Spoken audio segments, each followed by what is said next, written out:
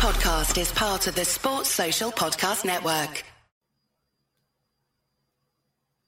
Well, hello everybody, and welcome to the 385th edition of the Boxing Asylum Nuthouse podcast. I'm your host, Steve Wellings, and joining me on the call, we have Andy Patterson and Gabe Lewis, going live on YouTube, 8 o'clock every Sunday. See the boys in the chat already, the Patreon RSS feed updates shortly after the show concludes over on patreon.com/Boxing Asylum. Anybody listening during the week on SoundCloud, Apple Podcasts and Spotify, welcome to you lot as well. Amazon are doing podcasts as well, apparently. Have to try and get it on here, why don't we? Leave a 5-star review, nothing less than 5 stars will be acceptable throughout the whole month of August. How you keeping, Andy? Everything okay in your neck of the woods? Doing no bad, mate. Haven't seen a great deal this week, to be honest with you. Total casual central for me. I had a wee bit of the Belarus card on in the background on Monday, I think it was. I think I had a few cards on this week. Never seen much of the fight camps stuff. Switched on it briefly in the hope that some pyro maybe set Eddie's house on fire. This week's just been a complete wash in terms of interest for fights for me and stuff. So, no wonder Frank Warren's trying to break bread with Eddie at these points. Maybe try and get some meaningful fights put together. Paulie getting the bullet for Showtime. Linares slaying me, Baby Garcia on Twitter and YouTube, etc. You've had the wee dig at Teofimo Lopez over the Lomachenko situation. So even though the action hasn't kept my interest, some of the news has kept me kind of, up to date and stuff. I suppose we'll go into Phil on a wee bit. That's the wee bit of action I did catch in that I recently found out that the guy he actually beat up on actually failed a brain scan or something like that. I need to go and double check that. But aye. So all in all, it's been a shit week for action as far as I'm concerned for boxing. Yeah, not too bad. I don't think you've seen a lot either, Gabe. Gabe, I think you've logged in as the Boxing Asylum, the same as me, haven't you? These comments coming up, and I'm thinking, I don't remember writing that, so it could be coming from me or you, Gabe. Yeah, I think I am still. I fucking forgot to sign out the last time that I was in. Everything okay other than that, yeah? Yeah, just had to clean up my deer heads on the wall earlier, make sure they were nice and clean for if we have guests out in the middle of the sticks. Yeah, not much going on out this way. It's hot as fuck. Yeah, it's pretty warm here as well at the moment. Let's get on to fight camp straight away. I'm not sure how much. What is it there? I'm not sure. I'd say it's probably touching about 20, to be honest. It's about 23 here, actually, but that's warm for us. What is that in Fahrenheit? Oh, I don't know. About 6,000? I hear 20 and I'm thinking Fahrenheit, and 20 Fahrenheit here is cold as shit. But it's about 75, I think. Oh, I fucking hate you bastards! It's like 105 here. My God, it's fucking terrible. That's like what's that? 40 odds? I'm not sure. I don't do. It must be. I'll leave you to it. That's crazy, though. I remember, Gabe, whenever I went on my honeymoon to Cyprus and Egypt, it was touching 38 some of the days, and it was that hot. The locals wouldn't work in the day. The guys doing the scaffolding in the building and that, and they had to come out at night, and that was absolutely roast your bollocks off weather. So I feel for you, whatever the hell. If it's over 40 over there, Gabe, then good luck to you.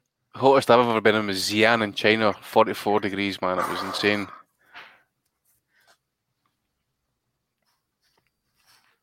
Too much for me. Gabe's enjoying himself anyway. We'll come to the PBC shortly. I don't know if you saw it or not. I did. Enjoyed it, actually. Let's start with fight camp. There's fireworks outside of the ring. Not too many fireworks in it. Although I have a bit of humble pie to eat in the main event. I didn't give Natasha Jonas any chance whatsoever of upsetting the Terry Harper hype train. I thought she boxed really well, Jonas. I thought she won the fight. She was a justifiable winner. She outmaneuvered Harper. Harper looked a little bit one-dimensional coming forward, trying to land the big shot. The 2-minute rounds didn't help either. She was starting to get desperate and frustrated as the fight went on. There was a cut to Jonas, but she was catching her with those shots on the inside, pulling her towards the ropes, landing the better shots for me. And I thought she was a worthy winner. I didn't expect her to win. The jury might be out on Terry Harper now after that one. On the undercard, Andy, you saw Chris Billum-Smith knocking out Nathan Thorley. Wasn't sure about Thorley going in. He had an unbeaten record. He was 14-0, but he fought a lot of the usual suspects, Latvian binmen and that. Billum-Smith can definitely punch, and he's an improving fighter. Tell me about that first before we go on to Fowler. No, well, as it says, mate, there's not really much to kind of write home about. Defeated, undefeated, untested fighter. Done what he done, I suppose. Just break him up, smash him out. I'm just going through Twitter trying to find that comment actually about the about the brain scan about the Fowler fight. I think it was Craig Scott. I think he works for Boxing Social and stuff and Boxing Monthly. He says that he last fought, was it under 2 years ago? He then retired after failing a routine brain scan, saying the risks were too great. I want to remember my own career. And then he gets put in with Fowler there last night and just, well, whatever night it was in that, and just gets an absolute beating. What was it, 6-7 rounds it lasted? As I say, Billman Smith, he did what he had to do in that, and I think he'll go on basically pick up the British title at some point. I think he will. Whether he goes on for there and that, we'll wait and see. But it's all really like an ad, mate. I mean, I'm not going out my way these days to watch boxing if it doesn't interest me, or if there's no a fighter there I'm not interested in seeing and stuff. And as I said to you last week and that, and I'm not coming across as some sort of arsehole or hater and that, but I'm not wasting my time on this. This is trash. This is what it is. It's trash. I just told you there, what Fowler beat there. Women's boxing holds no incentive for me. I see the 2 and 3 minute round argument debates all of a sudden being cropped up on Twitter with the mainstream media and stuff. All this stuff. Gareth A. Davis, like Dave Lee got involved in that as well. Put Gareth A. Davis in his place. Yeah, I mean, I heard Canelo was quite satisfied with the performance here last night. Yeah, I mean that's what it is, man. At the end of the day, even next week's card. The only thing I'm really looking forward to in that card is maybe seeing how John Docherty gets on, and then we'll wait to see what we get served up between Dillian White and Povetkin. And obviously, again, mate, I mean, I maybe jumping ahead of ourselves. I'm not really adding much debate here to the actual card and stuff, but Eddie's wanting to have a chat with Frank after his cards and that are completed, which will be at the end of August, I think it is. So hopefully that remains in place and we can get some decent domestic fights going on. Maybe get Buatsi against Yard, for example. People will be kind of wondering what's happening with Buatsi. Fights like that, for example. So we'll wait and see, but hopefully it can only be a good thing that these two can actually kind of break some bread and just put the egos to side and get some business done, because he's a both struggling. Eddie's got like 6 months left on the Sky deal.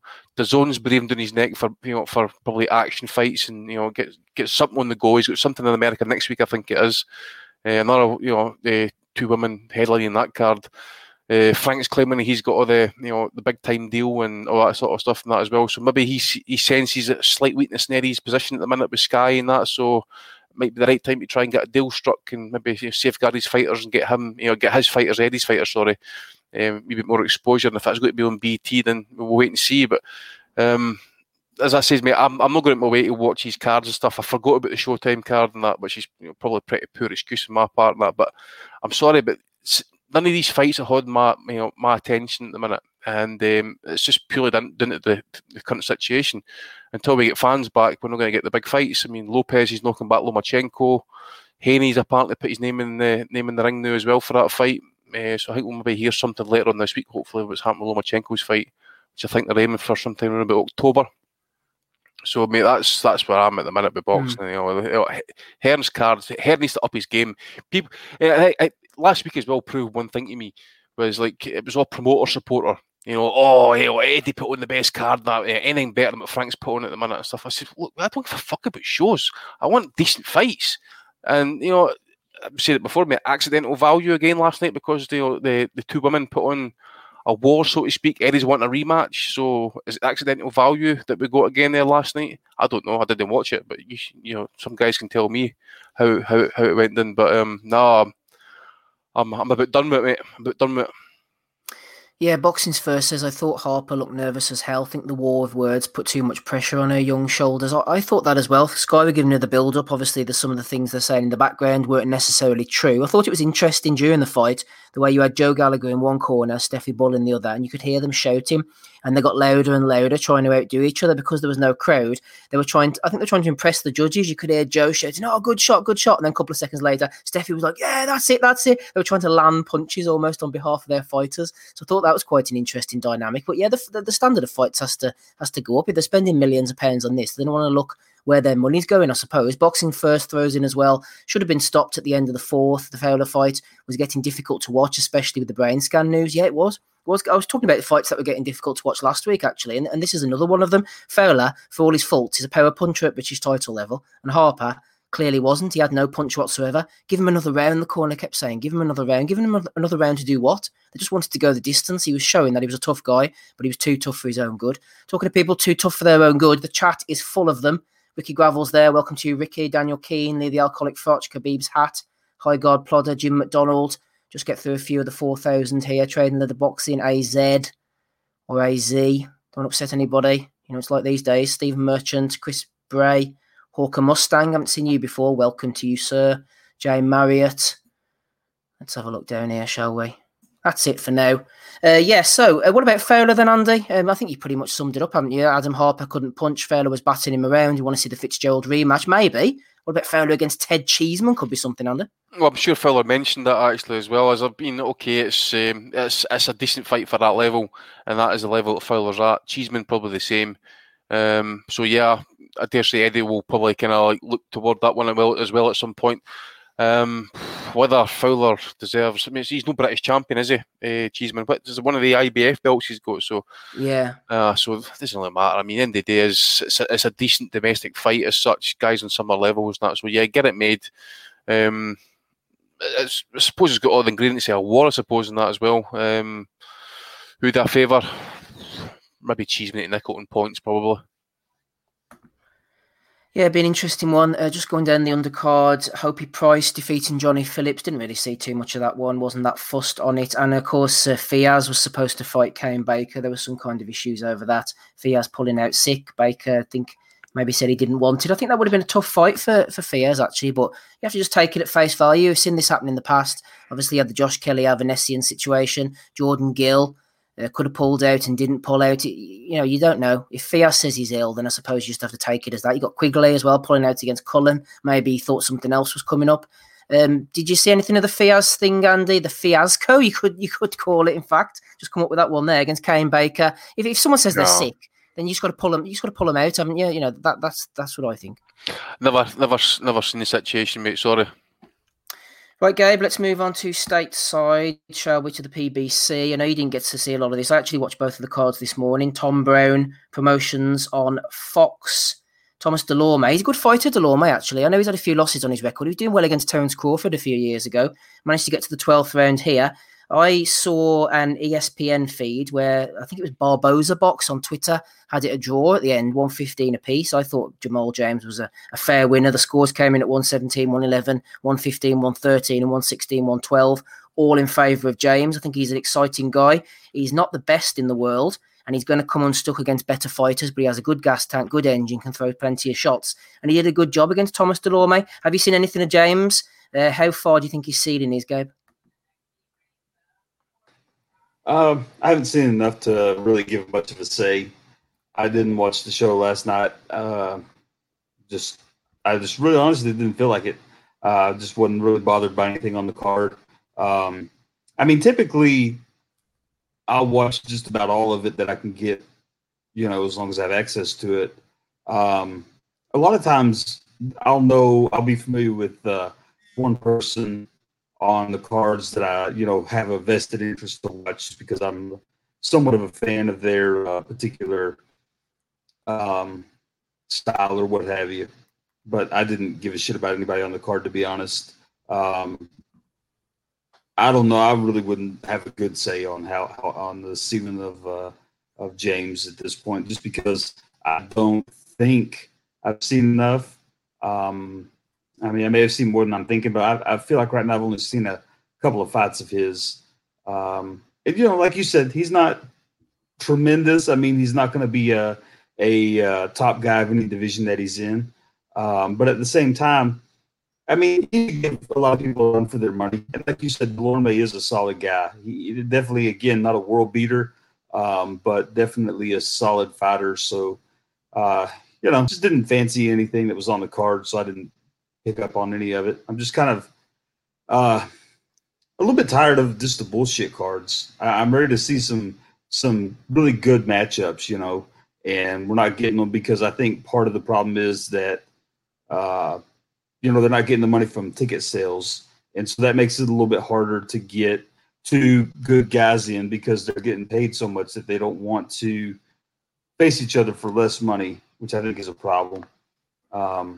Because really right now the sport, well, maybe in the month or two previously, it really had a chance to be big, because there was nothing else on. But now we've got, in the States anyway, we've got basketball back, we've got baseball back. So it already lost the opportunity that was there to present itself in a really positive light.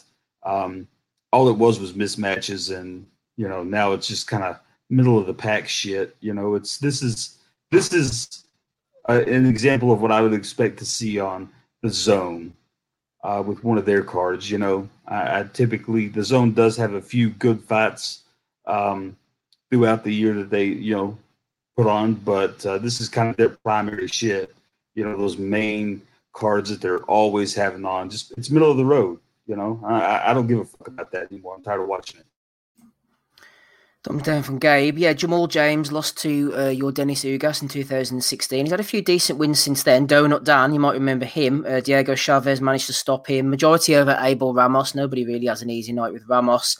And then that last fight with Antonio DeMarco was really exciting, but I think he took a few too many shots.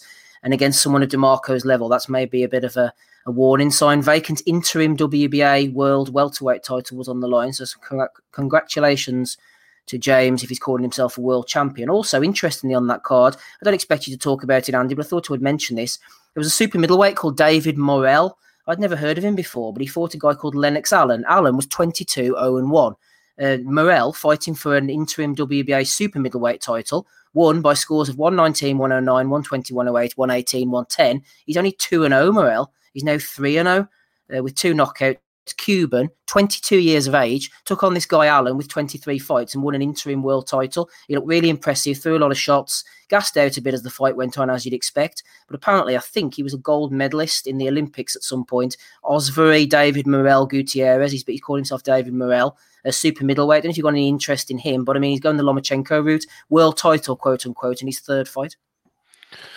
That's good. I was Cuban, so I dare say we have a couple of national titles and stuff, especially if he's getting fast tracked like that. Who was promoting that card last night? Just out of interest. It's PBC. Tom Brown. He's like a proxy promoter for Heyman, isn't he? Right. Take a wee note of that. Then just for something kind of super middleweight, you said a Cuban super middleweight. Yeah, that's what I was thinking too. But apparently, yeah. Jeez, maybe go and check that fight out then when it hits the torrents and stuff. Yeah, torrents are a bit weak at the moment. That's a discussion for another day, Andy. Do you want to go over to Spain? Not literally, be a bit too hot there for the likes of us. John Carter, the most un-Spanish name in history, against Ibon Larinaga and Kerman Lejaraga, getting a win over Tyrone Nurse, who's starting to rack up the defeats now. John Carter also looks like he's non-Spaniard and that. He's whiter than me, man, and I'm kind of like, pale blue. So that's like a rematch for amateur rematch. I think it was John Carter picks up the vacant EBU, that secondary tier European title, 8-round stoppage. Kerman Lejaraga pretty much, had it his own way really. Nurse, apparently he was struggling to make the weight. He was a bit cagey like he normally is and stuff, and probably had these slight pockets of success. But in the end, it's just Lejaraga was just strong, throwing hard punches, and that really just kind of like set the tempo, really kind of made himself the boss and that. So I don't know where he's at this point. Actually, I suppose. I mean, I like to see him kind of like, who's the European champ at that weight at the minute? Still Avanesian? He should be, as far as I know. So really, we're not even anything along those lines at the minute. But I think he's reached his ceiling. I think, to be honest with you, light middleweight, European level, and that, but she's decent. And Nurse, that's now 5 defeats in the spin now, I think it is. So clearly, kind of confidence building. Plus, he's a non-puncher, so he was no threat to Lejaraga. But clearly, just kind of getting some rust off and that, just to see where he's at and that. But I don't know what we'll do with him next and stuff, but I don't foresee him kind of getting past European level at this point anyway. They must be. I can't see much improvements from him, really, to be honest with you either. So we'll wait and see what he does next. Yeah, just on Avanesian, he's still the European champion. He had a fight in December 2019, defending first round knockout against Jose Del Rio. I think that was maybe some kind of non-title thing, but he's been out of action for about 8 months. He's floating by Avanesian now, isn't he? Maybe missing his ceiling for no fault of his own as well, to a certain extent. Josh Kelly, kind of backing out in the fight, and then obviously the fight was set. Then we had the pandemic hit, and then obviously Kelly's now going up in weight. Was he going to light middleweight? I think now, Oh, has he moved Well, up and all? Yeah, aye, they were I'm talking certain. about it. I know. Yeah, I'm sure they were moving up in weight. Aye, so again, I think it's a shame for Evanescence really because he had opportunities sitting on the line there for him to as well, and it's just no fault of his own. He's been shafted as such, One is a pandemic, and one's just like Adam Booth being the fucking Dark Lord, and that just kind of pulling out at the last minute, which was a bloody shame because I know a lot of guys had a lot of money in that fight, but really kind of thinking that Evanescence was going to do the business, and it's at this point in his career to just like when you're on that crest of a wave and that you want to kind of keep that momentum going, and it's just been shot to pieces. Look at the momentum rolling. Joining us on the call, first guest of the evening, it's Rob Tebbert. How are you, Rob? Hello, Stephen. Good, mate. How are you? Not too bad at all. Keeping well. We're talking about a fight camp earlier. Were you all over it? I don't know, all over it. I was sitting down eating a kebab while I was watching it in my living room. So I watched the fights. Yeah, I watched the show. Obviously, wasn't there. Yeah, watched it. What about Harper Jonas, their main event? Pretty good stuff. Undercard as well, wasn't it? I don't think it was the strongest. It'd probably be the weakest of the four overall. Yeah, I think so too. I think Chris Billum-Smith and Nathan Fawley always going in. That was always going to be heavily weighted in Chris Billum-Smith's favour. Naturally, the bigger guy, Nathan Fawley, not long coming up from light heavyweight. I don't quite know how he made light heavyweight. I mean, he's not quite filled out into cruiserweight, but he's still like 6'4", 6'5". But I thought Chris Billum-Smith boxed very well, but he was kind of, he was a heavy favourite going in, but did the job in a couple of rounds. Anthony Fowler and Adam Harper was one-way traffic for a lot longer than I cared to have watched it. I thought it should really have been stopped after 4 rounds. I thought Fowler showed some good improvements under Shane McGuigan, but there wasn't an awful lot coming back at him. Obviously, the tests are going to come for Fowler when he's at, fighting Cheeseman, Fitzgerald rematch, or even somebody like a Sam Eggington or the winner of Kieran Conway, Nav Mansouri.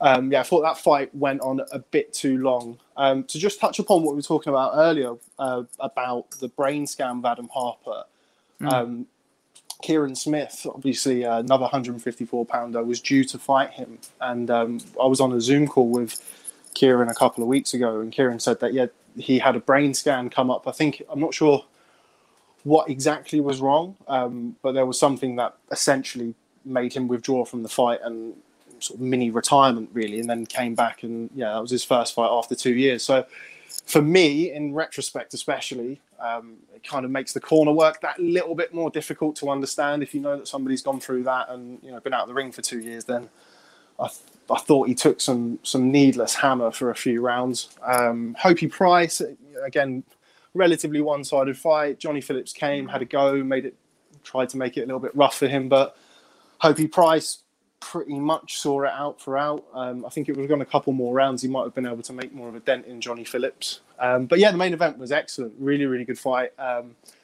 lot more competitive than I'd anticipated going in. I think similar to a lot of people. Was really impressed with Tasha Jonas, but I was quite disappointed with Terry Harper. I thought Terry Harper against Eva Wallström boxed a lot more of a smarter fight. I thought she was...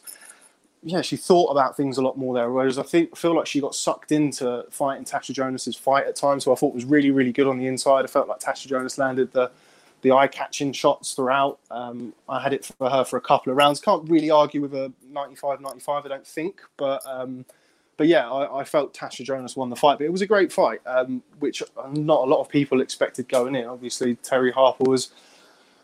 Canelo's favourite fighter. She's going to go in there and she's going to do this and that and what have you. But I thought Tasha Jonas boxed very well. Yeah, I agree with your assessment of the main event. I thought Jonas did, and she dragged Harper into her type of fight. Regarding the access point of view, obviously Frank's had shows, Eddie's had shows. You obviously work for Boxing Social. What's the deal with access? What have you been told, going forward, how this is all going to plan out? Have you been given any assurances or anything? No assurances. I think everybody is somewhat at the mercy still of the guidelines from the British Boxing Board of Control. I think they're very, very stringent. We saw early Frank Warren shows. It was like watching something from like a futuristic, it just looked completely crazy. But I think they're going to start potentially relaxing them. But we've had no assurances or kind of idea as to when or if we'll be going to Fight Camp or the BT studios. But to be honest, I mean, I understand that, you know, if you start inviting a couple or two or three and then everybody wants to come, and that's just not possible under the guidelines. And at the end of the day, it's, you know, it's taken long enough for us to get boxing on as it is. And I feel like the board have had to go in very, very weighty with the health and safety restrictions. And it's just meant that, yeah, unfortunately, no place for us, which is obviously not ideal. I'm about done with Zoom interviews, I think. But it's just one of those things, unfortunately. Yeah, it's like organising a wedding, isn't it? You let one cousin come, you got to let them all. Yeah, pretty much. And, you know, I understand that's not possible. We've gone down to Fight Camp on a couple of occasions to interview Eddie. Obviously, the fighters are in quarantine by then. I think Eddie has to come out of quarantine and then get a maybe another COVID test or something. I don't know how he does it, but he'll come out, do the interviews, and then go back into the bubble. But yeah, as far as I'm aware, there's not really any plans for us to cover any shows at the shows anytime soon. So we're kind of, you know, just doing the best with what we can, still covering the shows and the build-up. Spent the last couple of days trying to chase up fighters for Zoom interviews, which isn't really easy because they've spent the whole week in quarantine. So they just want to just not sit behind a phone or a laptop and do an interview, which you have to respect. So it's just like anything throughout COVID. There's new obstacles and new ways that you have to try and work and try and, you know, still do your job, which is ultimately to cover the fighters and cover the shows. So, yeah. Yeah, talking about Eddie and Frank, we briefly touched upon this earlier. We will discuss it later as well. Obviously, Frank sent out the email looking to get it on. We've had Billy Joe Saunders fight John Ryder on Box Nation in the past. We've had Bradley Skeet against Sam Eggington. Maybe one or two fights might slip through between the two. Are you hopeful that Eddie and Frank might get something together? I'm hopeful that the mandated fights might come off. But outside of that, I mean, I think some of them are just wholly unrealistic, and you have to question kind of the motives behind suggesting those fights. Daniel Dubois is not going to fight Dillian White next in a million years. It's just not going to happen. It makes no sense. So that kind of, I've interviewed a few people who have kind of pointed to that as kind of a weird starting point to go off. You know, if I can kind of picture it in my head now, Eddie and Frank meeting, if that's the first fight they want to discuss, I don't think that's got any legs whatsoever. So that's not really and that's the most high profile fight on there. Obviously, you've got Liam Williams and Demetrius Andrade. That's been ordered. Chris Jenkins, Conor Benn's been ordered. But obviously, there's the kind of the back and forth between the two camps even now after these, you know, phone calls and olive branches as such, where, you know, Conor Benn had made an offer for Chris Jenkins to box at Fight Camp like a matter of weeks ago, and apparently that was, you know, wasn't deemed worthy by Warren or whatever Eddie's saying about it. So again, it's like after so many months and years of this bitter rivalry, all of a sudden the next week they're going to be friends and make these fights. I don't see certainly a lot of them happening. I think the fight that does make sense, and it also has created a lot of buzz, is Boazzi versus Anthony Yard. I think that's a brilliant fight, and I think that can be made. But I mean, Eddie's already come out and said that, you know, it's not going to happen this year. He said that to Andy from Boxing Social yesterday when they did the interview. So how quickly Frank wants to get on with things. I mean, if they can just have a conversation and it be civil, as in, you know, let's do this again or let's discuss this fight, then that's great. That's a step in the right direction. But, you know, I think Eddie kind of hit the nail on the head in an interview. I think he did with Umar with IFL when he said, you know, if Frank would have just called me up and suggested these things, then it does lend itself more to thinking, okay, he really wants to get it done. And, you know, I see what Eddie's saying with that. You know, if you make a call or, you know, you want to work something out, you give somebody a call, right? You don't send out a big press release. But, you know, maybe that's just their way of doing it, the shock factor. And, you know, Eddie's not shy of making a statement or two and doing things in public. So at the end of the day, if it leads to some fights and some cross-promotional fights, I'm all for it. But I do think it's going to be really, really difficult. That's just my honest opinion. I can't see a lot of those fights happening. Yeah, I agree. I'm a pessimist. I don't think they'll happen either. I've seen it in boxing too many times. Unfortunately, politics gets in the way. But you never know. They might reach across to each other and make a few of them. Ben Farouki, friend of the pod, was telling me that you are the only British reporter to have covered all of Tyson Fury's comeback fights. Any decent anecdotes? How have you found it so far following Fury around the world? I don't know. I don't know. It's difficult to kind of put your finger on it because you're in fight week and you're running around, and then before you know it, it's kind of over. And I only see Fury kind of as and when we're doing interviews, which can be 2 minutes or 15 minutes, once in the week. One story. So I went to interview him. So I interviewed him in Vegas, and he sort of messed about and was, I don't know, he was stood in front of a load of people and he was kind of being the showman and showing off sort of thing. The interview actually did really well for us. We managed to get a good title and a good thumbnail. It did really well, but he pissed about for the whole interview, really, as he does sometimes. He'd done a whole day of media, wasn't really interested in doing me, doesn't really know me, so it's fair enough. Next time we go to do an interview, so it's I think that was for the Schwartz fight, and then this was for the Wallin fight, and I'd kind of made a point in my head of thinking, right, I'm going to get something good with him, because I've never, ever got anything good with Fury until that point. I'd always either been told no or had like 1 or 2 minute interviews where he, couldn't wait to get out of there. So it's hard to pin him down. He has done, he's done 20, 30 interviews, just wants to go. So I kind of prepared and went through like, okay, I'm going to ask this. And if he kind of flat bats that, then we're going to ask that and do a little bit more interesting interviews. It was around the time where everybody was talking about Joshua and Wilder and blah, blah, blah. And he just wanted to talk about himself. So he comes over to me before we start the interview. We were at Top Rank office and he goes, "Hello there, Rob." And I went, "Oh, hello, Tyson." He goes, "Got to give you a good interview today, haven't I? Because I pissed about last time." And I went, yeah, that'd be really good, Tyson. He said, "I tell you what, my brother Shane's over there. If you let him punch you in the face, I'll give you the best interview you've ever had in your life." And I went, "Can he punch me in the stomach?" And he went, "Yep, Shane, get over here." And Shane lifted my shirt up, wound back with a big hook, and then stopped. And Fury went, "Right, you can have the interview then." And then we sat down and we did the interview, and it went well. And then it was an interview where we kind of talked about his roots and Andy Lee, and funnily enough, the Kronk gym and the time that he spent at the Kronk gym, and obviously ended up going back to those roots in his next fight after that. And then when I came over for the Fury fight, for the Wilder rematch, he remembered that kind of incident beforehand, and it was nice. And we actually had it was a 6 or 7 minute interview, but he was a lot more cordial and he was a lot more welcoming than he had been in the past, because I think he realised that I really just wanted to do the interview. So yeah, that's probably my Fury anecdote. But I mean, as far as covering him, I mean, it's probably been the best thing that I have to keep my voice down because my missus is nearby, but it's one of the best things that I've ever done in my life. You might be getting punched in the stomach eventually tonight if you're not careful.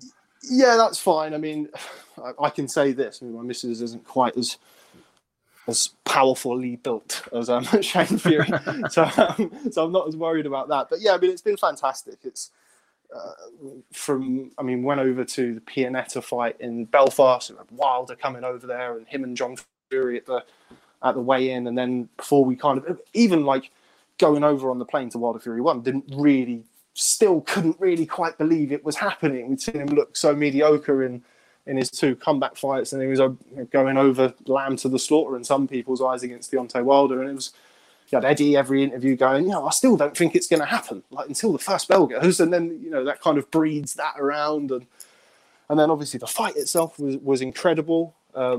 We kind of waited for the rematch. He shocked everyone with the ESPN deal, and yeah, it's been a pretty crazy time covering him, and I think it's probably one of the best things I've ever done. Yeah, just to close out on Fury, it's interesting because obviously I'm based in Belfast, and we got him for a period when he was with Mick Hennessy, the Channel 5 fights. He fought Nikolai Firth, Kevin Johnson, which was one of the worst fights I was ever at. Martin Rogan. And he hasn't changed.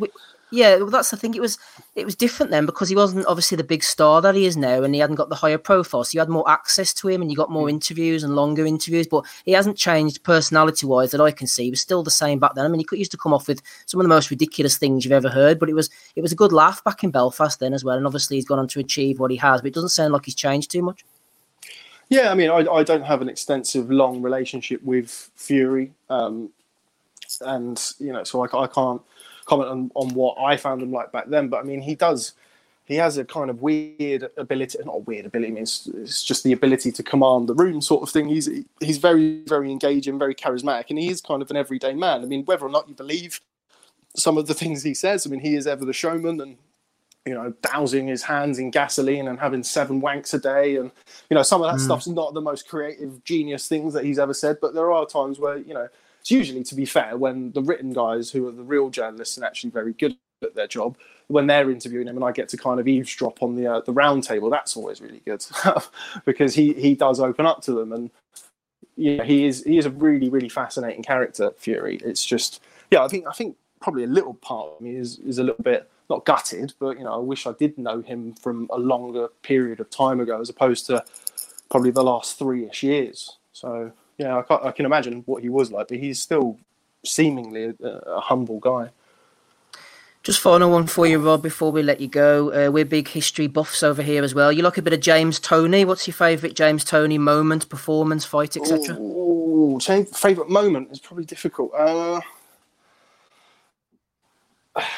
That's difficult. Girov was a great fight, wasn't he? The Girov fight's a great fight. I'm tempted to go with that as well because I once spoke to Freddie Roach about it in LA for World of 3-1 actually, and we were talking about kind of the infamous commentary when he's talking about, and he just go out there and put this guy on his ass like this round. Obviously, he goes out there and he puts him on his ass. 15 seconds to go. Manny Steward's going crazy.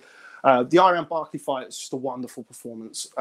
Second fight of the way, some questions about going in against a big guy in Iran Barkley. Iran Barkley, like a heavyweight, boiled himself down to those middleweight, super middleweight, dangerous guy, and Tony just stood in the pocket and beat the shit out of him. That was an awesome performance. But I think my favourite Tony fight / moment, Mike McCallum won the first Mike McCallum fight, which was the draw.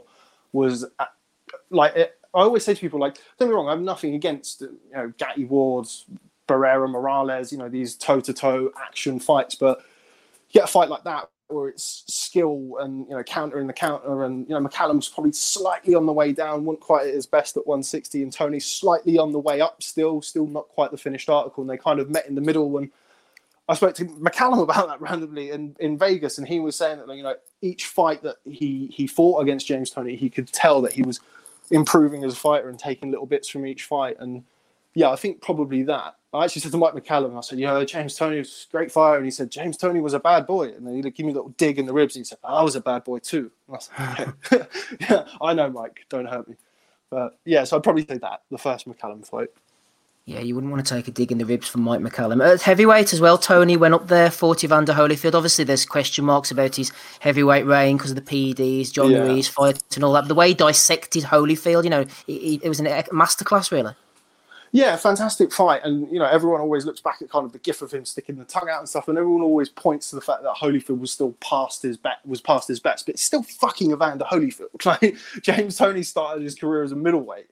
So, I mean, like in the Samuel Peter fights as well, like standing there and trading with like a 260-pound Sam Peter is like, considering you started your career as a middleweight, it's just incredible. And James Toney, don't get me wrong, as a heavyweight, would he, would I pick him against the modern era of heavyweights, the giants? And probably not, no. But that's kind of the thing with him and Roy. Like, Roy went up and obviously did his thing against John Ruiz, but James Toney stood in there and traded with these big guys, catch and counter. And, I think he's a wonderful example of an aggressive defensive fighter, which I think people, certainly modern day, will look at a defensive fighter as simply somebody who moves around the ring, uses a lot of lateral movement, whereas the kind of art of infighting, your James Toney, Roberto Duran, etc., Pernell Whitaker, another person who would make people miss in the pocket and come back with his own counters. I think that's probably becoming not a forgotten art, but people don't necessarily associate that with good defensive boxing. That's my James Toney take. Yes, we'll have a bit of James Toney here. Thanks for joining us, Rob. I appreciate it. Come back again. Thanks very much, guys. Thank you. All the best now. Cheers. Cheers. Rob Tebbett there, Andy. We'll have a bit of James Toney, don't we, on this? I was thinking the Michael Nunn fight. Obviously, I was a big Michael Nunn fan. Didn't see it at the time. I was too young, but I keep watching it back and thinking maybe Michael will get him. Maybe he'll hold out. He's boxing well here, and James Toney catches him every time. Was it the left hook or the big right hand? I can't remember. I think it might have been the left hook. I think it might have been the left hook, mate. Again, the thing with Tony was if he's motivated and that, he could beat anybody. I mean, end of the day as well as, there was talk about him and Roy fighting, months before they actually did face off. He was going into that fight, maybe had that topsy-turvy fight with Prince Charles Williams. He ended up with a massive knockout in the 12th round. Really kind of close fight in the cards and that. So he was prone to have, like, say, his lapses and stuff. I mean, there was that guy one of the Americans. Forget top of my head at the minute. Oh, it's no Drake. What's his name? There was an opponent that he faced, remember, and it was like a disgusting decision. I think he won a split decision and stuff, and he got basically booed out the ring. I can't mind what his name is. Is it Tiberi? Was it no? Tiberi. Oh, Dave Tiberi. Yeah. Worst robbery of all time. Yeah, they do say that. Doug DeWitt and Iran Bartley. Bartley at that point maybe seen better days. But yeah, I mean, obviously, he defied time, got up in weight. Did have his great moments and stuff, but another one who went on too long, took too much punishment. They do say the best defence is a chin that doesn't get cracked. Well, his chin never got cracked as such, but he took a fair bit of punishment on it over the time in that as well. And you see him, he never really got budged really or dinged up at heavyweight or cruiserweight and that. And just again testament as to that old school style that he had, able to defend and ride the shot, ride the power, and then come back with counter shots and stuff. But whenever I hear the name Tony and that, the first thing you think about is the Vasily Yarov fight. It's always the one you think about, and this Manny Stewart going batshit mental on the commentary and stuff. It's just one of the great fights. Certainly is one of the great fights. We love a bit of James Toney over here. Shout out to Ronnie Hussein, friend of the pod. He was asking me how you become a friend of the pod. This is it, Ronnie. You've left a few comments. We love you over here. Don't forget, everybody, as well, the Boxing Asylum is sponsor-free, ad-free as well. We operate on a value-for-value model, I suppose, here, really, if you think about it. So if you think you're getting a bit of value, hit the like button or the dislike button. If you think we're shit, hit the subscribe button. A rating, review, return, anything you can. We appreciate it. Maybe you want to head on over to patreon.com/Boxing Asylum. There's loads on offer, including a bit of this. Hey, Steve.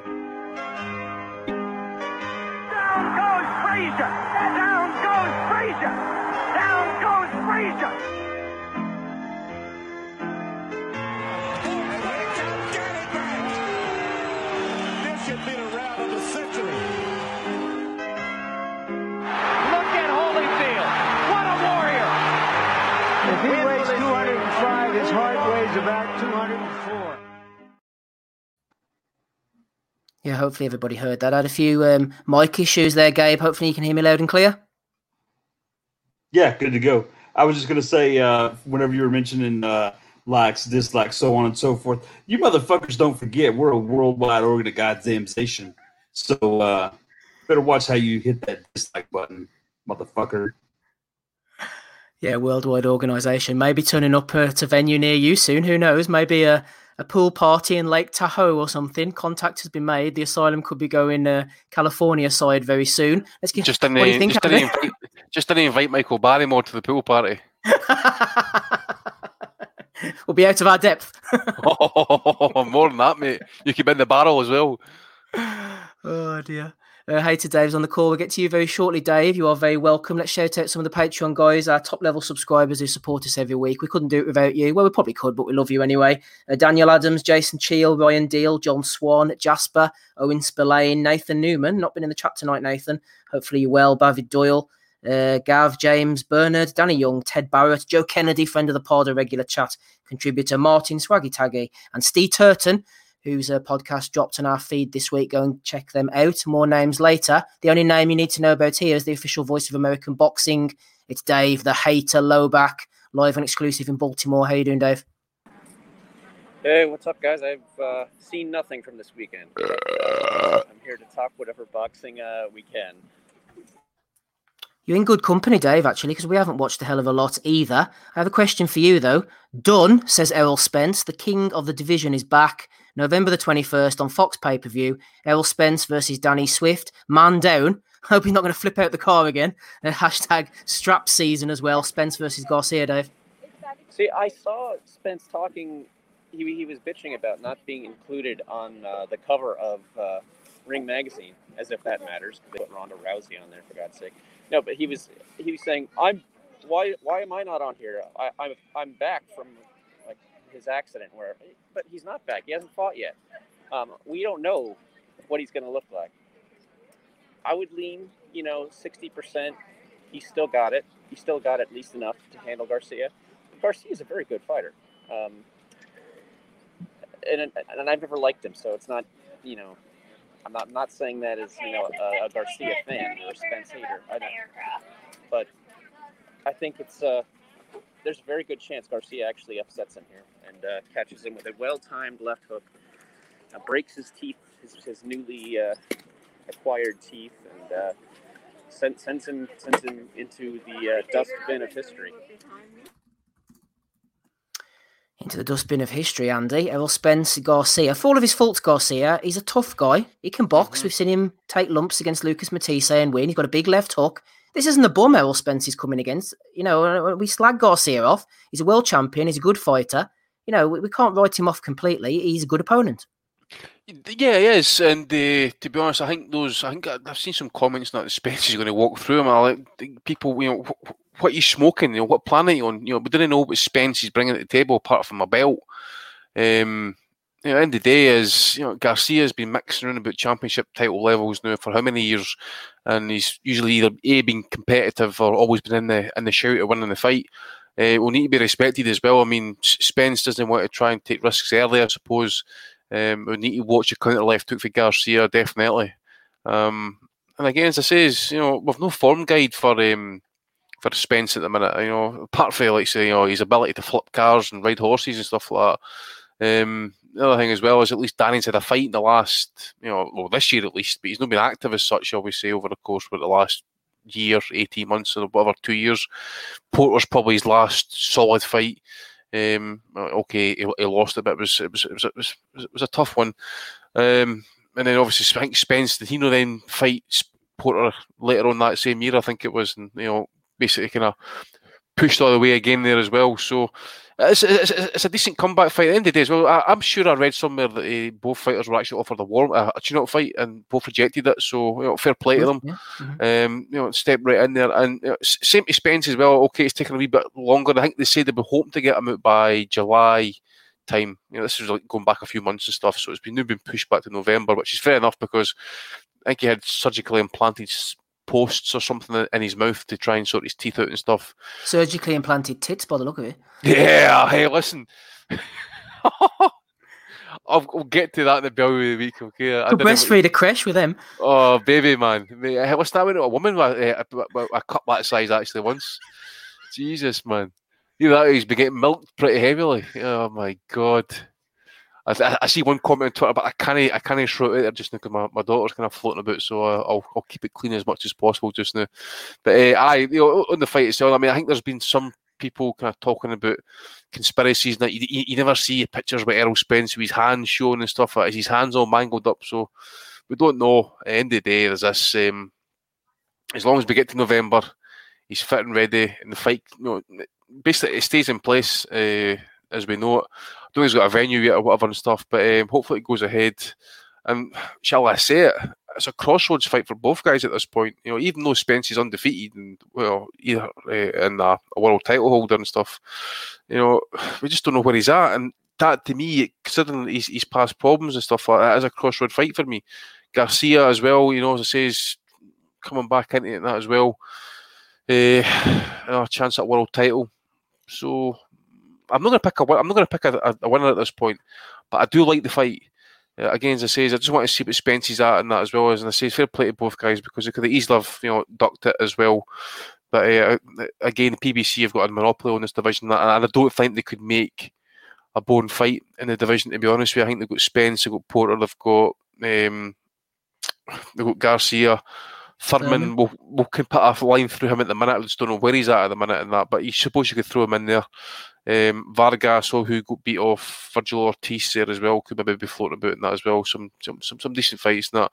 But at some point as well, as there's a name I threw in there, Steve. At some point, the day of reckoning is going to happen. At some point, we'll wait and see. But Virgil Ortiz knocking on the door as well. At some we point, like him. Yeah, I really do like the look of that guy. So. And to be honest, I think he's ready for any of these other world title holders at the minute. I really do believe that. There's no point in him now fighting guys like Sammy Vargas. He's beat them. He's beat Juan Carlos Salgado. He's beat ex-world champions and stuff. So put him in there. I think he's ready. 22, 23-year-old and that. He's maybe not a trash talker and that, but what he does is very, very mechanically sound. great jab, great power. And when he cuts loose, man, it's bad intentions. And you just think he could maybe catch like Spence, Garcia, and that at the back end of their careers who made their money, maybe not as hungry as this kid is coming up and that. But my God, what power this guy's got, mate. It's incredible. Yeah, Gabe, some of the boys in the chat questioning whether Garcia's getting this big payday to sort of come back, slide through, make Spence look good for the Crawford fight. What are we expecting from Spence? I've heard the rumours, like everybody else has, that we haven't seen his hands, he's mangled. Surely, if everything's genuine and above board as we expect it to be, then Spence against Garcia is a good fight and it's a good acid test. Imagine the scenes if Spence gets past Garcia legitimately and then goes on to beat Crawford. It's going to be one of the greatest comebacks since Lazarus, Gabe. What are we looking for from Spence here? What does he have to do to impress you? Is it a case of just seeing where he's at, basically? I kind of going into it with not a lot of expectations, just because I don't know what possibilities there are. I mean, the worst end of the spectrum is his hands are no good and brittle, and as soon as he hits Garcia, crack. His hands are just going to crumble into fucking dust. I mean, that's one potential end of it. The other end of it is, can he take a punch now? From what we were told, he had minor injuries, such as lacerations and stuff. I can't imagine that he wouldn't have had any kind of trauma to his senses, so what kind of punch will he be able to take? There's so many questions that are going on in my head whenever I think about it. And then you have the opposite end where everything that people were saying right after that was true, or what the people in the camp were trying to say was that he was really perfectly fine, just aside from a few scratches and fucking cuts and stuff. So, there's such a huge spectrum of things. I don't personally know what I'm looking for. That's going to be the signal, the definitive sign to me that says, yeah, he's good to go. But I think it's kind of a combination of several different things. What does his quickness look like? So that to me is going to be a big concern, and tell us a little bit about how bad or possibly not the car accident was on his mind-body connection. Because I would assume that if his brain is in good shape, he can still see it, but how quick is he going to be to react and to set his muscles in motion? So that's kind of one thing. I'm hoping to see some quickness.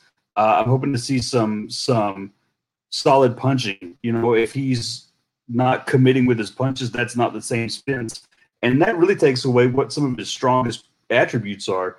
Spence isn't really a guy that's going to sit there and really mix it up a whole lot into a lot of off-time punches or kind of hold back on his punches. He seems to typically punch with a pretty steady hand as far as his power goes. But then the one telling thing, and I think this is going to be the biggest thing, and obviously will have a direct impact on the fight, is how does he take a punch? We all see it can crack. And if Garcia connects with a hook on him, that's Garcia's best punch. Whether it's a left or right hook, he's gotten several guys in trouble with right hooks as well. Left hook is probably his best weapon. But if he connects with a hook on Errol Spence, what happens then? That'll tell us everything we need to know in my estimation. Because Garcia is a guy that's going to get his licks in. He's definitely going to land. But I think the question is just how clean and what it does in the end. Because we've seen, Danny has separated guys from their senses like Khan in several other fights, and what he did to Eric Morales. But we're talking about guys without a steady chin at that particular point. So I'm just hoping to see a good, solid fight and the best of both guys. Because if we get to see the best of both guys, it should be a pretty damn good show. Yeah, shout out to Al Heyman. He knows what he's doing. Also, Dave, I know you're a big fan of Andre, son of God, Ward. He was tweeting out this week to Eddie Hearn, a bit disrespectful for a great boxing man like Eddie. Ward said, with all due respect to Mr. Hearn, who seems to have a lot to say about everyone else's businesses, should manage his own affairs across the pond and let everyone else do the same. His opinion is not the absolute voice on what's good for boxing. Carry on. What do you think about that, Dave? Ward suggesting that Eddie's opinion is not the absolute voice on world boxing.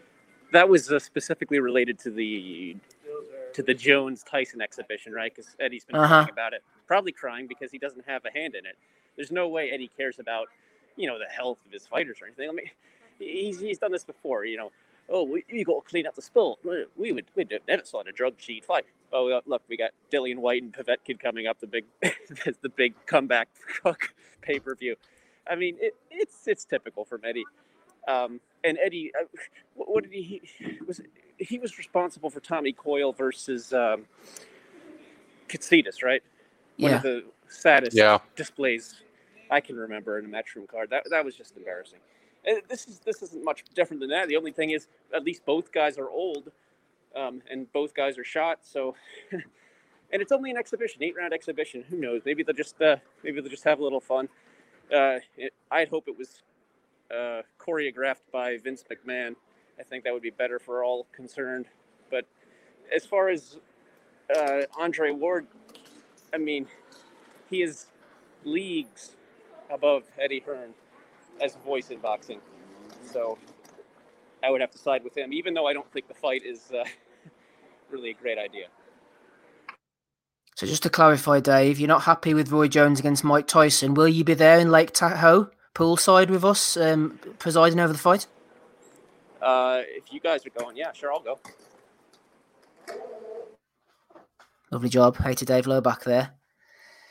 Right, Andy. Over in Russia, Saturday the 15th of August, and I don't know if you have any opinions on this one or not. Cruiserweight Ruslan Fafer, last seen by me, defeating an 18-0 guy. Also lost to Andrew Tabiti in the World Series of Boxing in 2018. That was the one loss on his record, 25-1.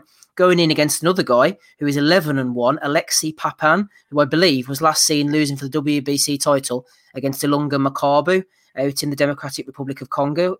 So this is in Russia. Ruslan Fafer against Alexei Papan. That's an interesting 12-rounder comeback fight for the two boys. Yeah, it is. I'm sure it's an eliminator as well for WBC title at cruiserweight. So, obviously the winner will probably get drafted in it to fight Makabu, who I think's got the belt now. But yeah, that Papan fight actually took place on the Kovalev Yard undercard. I remember seeing it. I'm sure Papan got didn't get stopped. I'm sure he got dropped late in that fight. Yeah, you're quite right, Andy. Sorry, it wasn't in Congo. There was another one Makabu had in Congo at a point. That was actually in Russia. Oh, is it Machunu?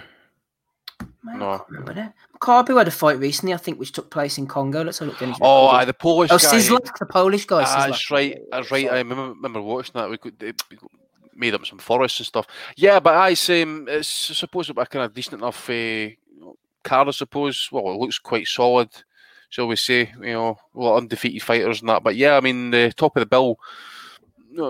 To be honest, I'm not sold on either guy in that, but in terms of names, especially for Russian boxing, that it should do well, and I'm sure they're allowing fans into, especially at the football and that. I'm sure allowing fans in and stuff, so they might have a limited number of fans into this one as well. But yeah, we want to maybe keep a wee eye on because.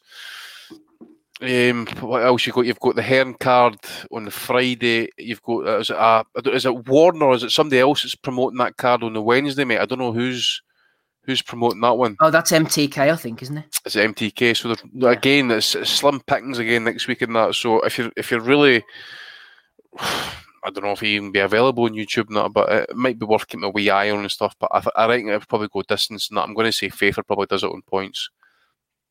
I think next week, Andy, there's a lot of quantity, not much quality. You'll be picking the odd fight off each card that you fancy. Yeah, well, because end of the day, as I say, the only thing I'm really kind of holding my interest for next week maybe would be probably Felix Cash against Jason Wellborn. I know it's probably a meh fight in that, but I want to see Felix Cash just to see what he looks like. And John Docherty's fighting. I don't know who he's fighting again, but it's Anthony Fox. I think Ozzy interviewed him on the pod once. Did they? Right. John, I think John won a medal at the Commonwealths 2 years ago, I think it was, and I'm sure he won one of the youths in that as well, a year or 4 or 2 years before that. So quite a rangy southpaw, 6 feet, and that's super middleweight as well. So interesting to see how he kind of grows in that because he seems to have decent power, but I just want to see him, tested a wee bit in that, but also he's at that point in his career where he's going to have these building fights and that at the minute, gradually go through 6, 8 and maybe step into 10 rounders before they put him up in class a wee bit. What's on the Hingy card, the MTK card? The MTK card is, let me have a look, John O'Carroll headlining against Maxi Hughes, which doesn't really get me going. Sahir Iqbal and Miradud Thomas have been having a few backwards and forwards. Not really sure about either of them. Sean McComb against Sia Osgood might be okay. Yeah, it'll be on YouTube, so we can watch it for free, I suppose. Carroll against Hughes, the battle of non-punchers, really, eh? She probably got a knockout in that fight, just knowing that as well, probably. But I mean...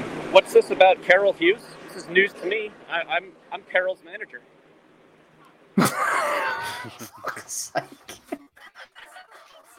Just ignore him, Andy. I know. I don't know. Obviously, when we get Rob in the corner, Eric Donovan's fighting Zalfa Barrett and that as well. You've probably have seen much of Donovan as such and that. But do you fancy him to kind of go in there and beat Barrett? I don't know. I said it before. Donovan's a good fighter. He's an excellent amateur, but it strikes me like they're trying to sort of get a run in now, and they're saying, "Look, you're gonna have to sink or swim." Eric knows that himself. You got to fight somebody. Zalfa Barrett's a strange. Yeah, he's 35. Zalfa Barrett's a strange one. I think it'll be competitive early on, but Zalfa's full-time fighter. Younger, hungrier. He had that strange career where he had about 16, 17 fights where he didn't really fight anybody. Then he beat that Poxton, wasn't it? And then he beat it's Conway, I think. And then he lost to Ronnie Clark. So Zalfa, I'm not really sold on him either. I think Donovan will give him a good fight, but I think the youth and the full-time pro and the guy on the way up will probably be Zalfa Barrett, and he'll probably beat Donovan. But Donovan's talented. He'll give him problems, I think. Yeah, maybe give him for a few rounds and that, as you say, if he's part-time and stuff, maybe you see Barrett maybe kind of working it down the stretch and that. But I agree with you about Barrett and that.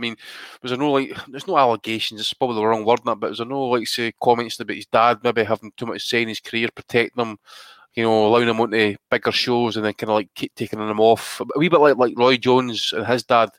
He was on the big shows early in his career and then they got pulled off and he was in obscurity for a wee bit and that as well. I wonder if he's kind of having a wee bit too much say in his career and that. But it's, again, maybe it's a wee kind of building thing in that as well for him. But he says, I don't know if there's any other cards on next week that I maybe missed. What's happening in America? Anything from there?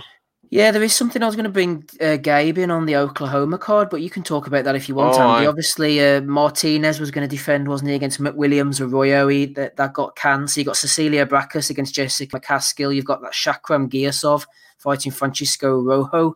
And Israel Madrimov is going in against Eric Walker. So, it's all right. It's okay, I suppose. As I say, it's two of the Uzbeks and that. So I'm high in Madrimov, Gayazov.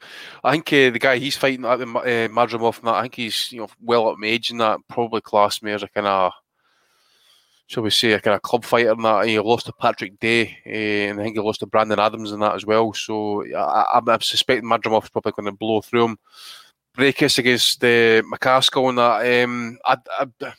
I might just keep a wee eye on it for the factors, A, that she's Norwegian, and 2, I want to see what the weight difference is going to look like here, because I think McCaskill spent most of her career either in the division below or the division below that. So, and Breakus is basically a career welterweight, and she does kind of rehydrate pretty heavily in that as well. So, McCaskill fought Katie Taylor at lightweight. I don't think McCaskill's had any type of official eliminator before at welterweight. So the fact she's fighting for all 5 welterweight titles is a bit of a strange one.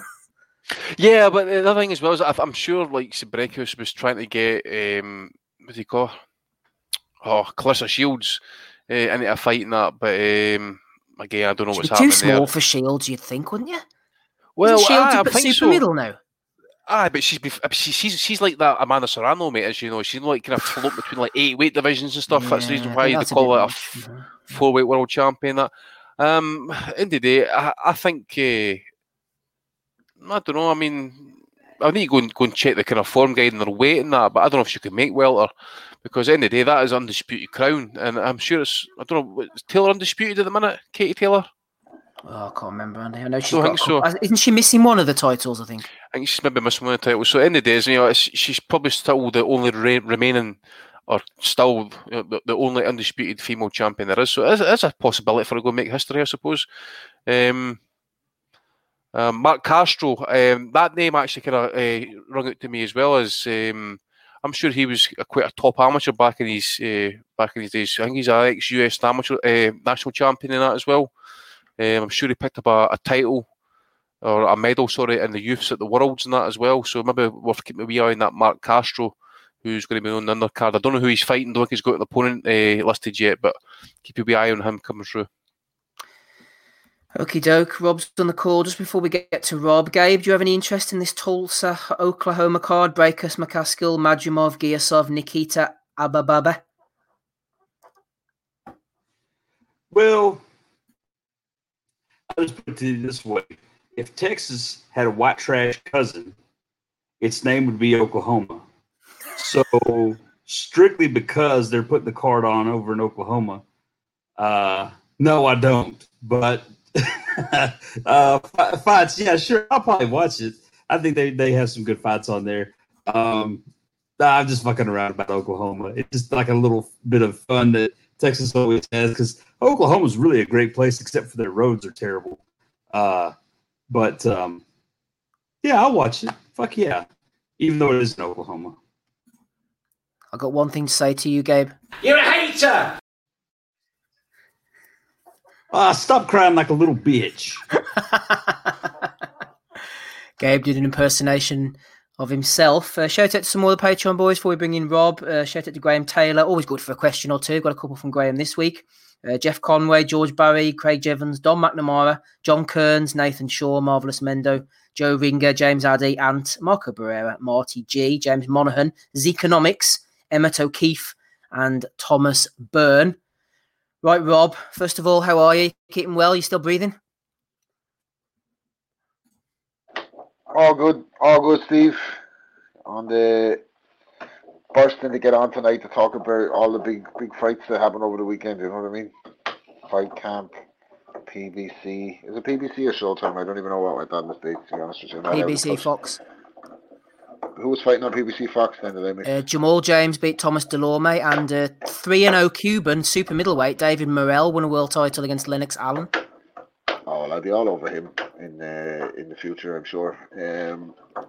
No, I didn't see any of that card. Anything else takes your fancy you want to talk about from the Sky card, anything like that? Well, I'll tell you what, Rob, we can go on to next week if you want. I'm going to ask you about, first of all, Wednesday night, John O'Carroll against Maxie Hughes, and then segue neatly off into Zelfa Barrett against Eric Donovan. Any interest in either of those? How did that fight go? Well, they're next week, so we're looking for a prediction off you. I'm going to say I don't care. Fuck wins that fight, to be honest with you. Carroll Hughes on points. Come on, over 10 rounds, Rob. Get on it. No, I wouldn't be lighting the fire for Rob Kelly, any of that now. But interesting to know the odds for a fight to go the distance, like something like 1 to 10 on or something. I saw the fight of the year contender, Harper Jonas. That was a good scrap. In fairness, all right, I'll tell you what. Give a lot of credit where credit's due. Joe Gallagher, I thought was really good on the night. Really good instructions. I thought Jonas boxed way better than anybody thought she would. Didn't think she had a chance against Harper. Thought she'd get smashed to bits and probably could have nicked it. I tell you who seems like a right good fella though. Steffi Bull seems like a right nice chap. Very kind of plays the background. Doesn't like to get involved too much or be heard that much by the cameras. Very unassuming gentleman, that guy, isn't he? Yeah, just an all-round nice guy, he seems like. Yeah. Like Robert McCracken stays in the background, a bit the kind of grey man about him, you know what I mean? You'd hardly know he's there, basically. Hardly know he's there, beating away in the background. But credit to Gallagher. In fairness to him, I thought he did pretty well in the corner. Maybe it's because you could hear him. And I saw CBD kid Harper again. Was it Anthony Fowler versus Terry Harper? That was a good fight. That's why she was too knackered in the main event. You see, she took a beating off him. I saw. Yeah, I mean, look. In fairness to him, right? In fairness to the guy himself, he's become a little bit more self-aware. So when he gave the interview afterwards, although he didn't fucking talk so long, but then I don't even think the interviewer got a second question, and he just asked him one question and he kept talking. But he commented on how he got hit too easy and he didn't look great. I thought that, I know that guy hasn't been stopped before, but I thought that was an opponent you could be stopping after 2 rounds from the performance that he was putting in for the first 2 rounds. I thought his corner probably didn't do him any favors. I know he's fighting for a reputation and a chance of a repeat, being brought back for Sky. And he was in front of a big audience, but thought they could have saved him.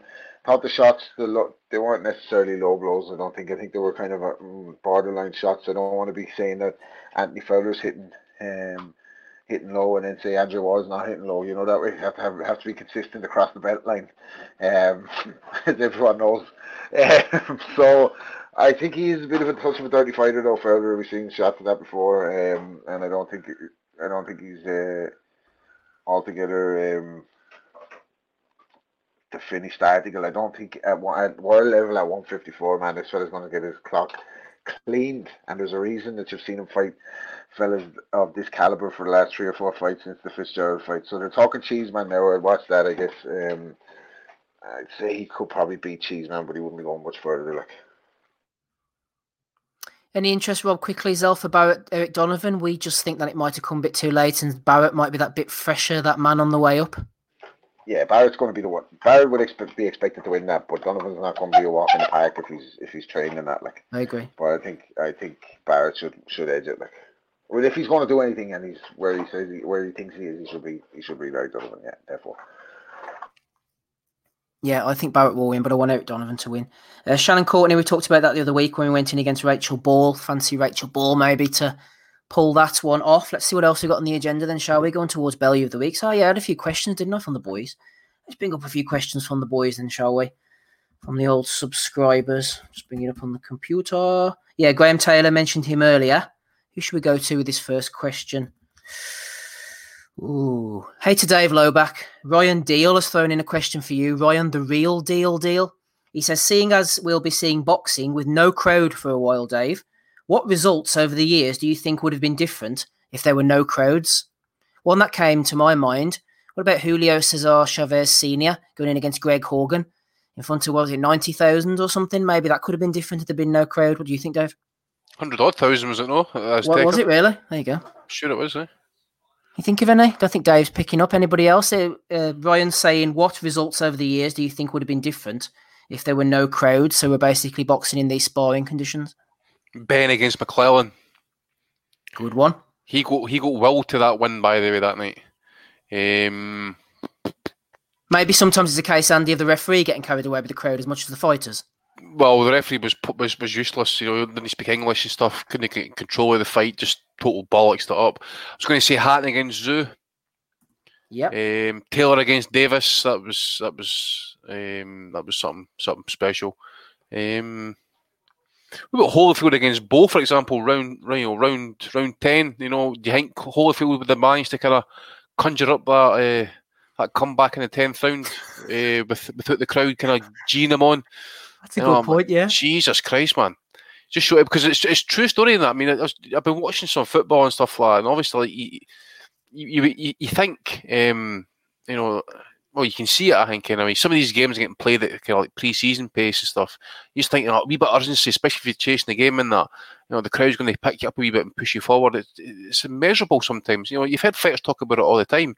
Frank Warren mentions that trying to get his fighters home advantage and that. So yeah, exactly. It's a big thing. What about Bo Galotto, Andy? He would have just pulled his balls off the canvas and everybody would have just gone home. Aye, shook hands, left the arena and that. There'd been no chaos ringside, there'd been no cheers, no Royal Rumbles, there'd been no George Foreman standing ringside like a fucking bouncer. Don't do it, son. Don't do it. Or the Holyfield fight, like you said, Andy, the fan man getting stuck and there's not enough people in the arena. These people with masks trying to pull him out the ropes.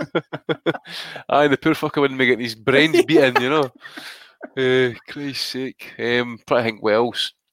Madness and stuff. We got a good few there, didn't we? Yeah. Some of the Chinese fights and that, it's no Chinese, Japanese fights. You see some of the, you hear the crowd, and even Thailand and that. See when the home fighters are landing punches and that, they just start cheering every shot. It's like, oh, way. They go, oh. It's fucking brilliant. Hey, to Dave, any from you? Fights that would have been different with no crowd? Sorry, I lost connection there, but I can definitely give my opinion that Hogan Chavez Sr., I don't think would have gone any different regardless of the crowd. Chavez had an idea of what he wanted to do before the fight based on all of Hawkins trash talking, and he did just that, I don't think we would have seen a stoppage any earlier or later. He wanted to punish him a little bit, and that's just what he did. Cheers, Dave. Moving on, Rob, could you imagine no crowd in this spectacular fight next week on the wooden boards over in Milimani City, Tanzania? Yes. Hassan, one-time Maquinho, going in for the vacant WBF Intercontinental Super Welterweight title against 9-3 Shibangu Kayembe. Is Shibangu going to get shebanged out, do you think, Rob, by Hassan one time? Oh, Rob, don't tell me you've given up on Hassan after all this time. Come on, man. He's supposed to be fighting Kell Brook. Come on, Rob. Oh, shit, I was on mute, was I? Fucking... You missed me doing fucking shebang, Ricky Martin for your man. He's fighting shebang, oh, babe. One time is obviously going to fucking wipe blow with shebangs, man. Nobody fucking named after a Ricky Martin song is going to beat one time Joaquinho. And then it's only a matter of time before we make the fucking fight that everybody wants to see, him versus Kell Brook. Who next? I want Kell Brook. Who next? One time back in action soon on Friday night, no less. Yeah, we went through the card, didn't we? Navid Mansouri against Kieran Conway, Felix Cash against Jason Wellborn. Yeah, we'll just get rid of that, shall we? We're going on to Bellew of the Week soon anyway. What was the other card that we were talking about, Andy? Yeah, Carl Frampton. Supposed to be fighting Varam Vardanian. Sorry, Steve. Did you say Felix Cash is fighting Jason Wellborn? Yeah. I feel like that's a fight that you kind of announce every week that I don't pay attention to. I kind of feel like a fucking Felix Cash fighting Jason Wellborn again. Fucking remind me not to watch that one. On the undercard of Frank Buglioni on a Saturday night. Yeah, Ozzy's going to love this one, but I'm not going to watch it. Yeah, we've gone through Cash Wellborn. We'll be getting all over that, Andy. So Frampton was supposed to fight Vardanian. His record was shit. This guy's pulled out. They got a sub on standby, apparently. Vardanian had some kind of visa troubles getting... Yeah, Ames is saying that as well. Visa troubles getting into the country. Michael Conlon against Sofian Takust. The only interest there is whether Conlon stops him or not. Paddy Donovan's on the card. Dennis McCann. Troy Williamson. And Archie Sharp defending his title against Jeff Afori. I like the look of Archie Sharp, but I think he will have too much for Afori, who was last seen in the MTK Golden Contract, I think, possibly. Yeah, any interest in that, particularly Frampton? Yeah, sorry, Andy. Yeah, no, sorry, I was just saying, O'Hara Davis knocked out that Jeff Afori. I think it was his last fight in that. Sharp looks good in that, so just maybe step up for time to time in that as well. Do we know who Frampton's fighting yet? No? Is there any name floating about locally? They said they've got a standby.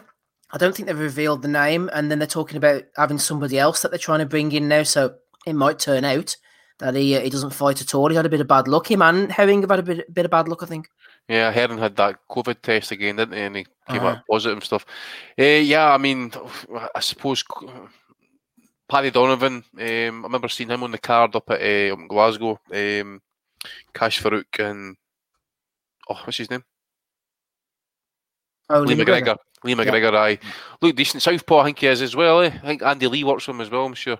Yep. So we'll wait and see how it goes. But it's just this kind of meh card and that. I mean, as you say, if Frampton's going to end up having to get pulled off of this, Conlon's Conlon at this point, and again, we've said it before, the ceiling's limited, and he just doesn't do it for me. Just being honest, it just isn't exciting to watch. But between that Saturday and stuff like that, I don't know what else.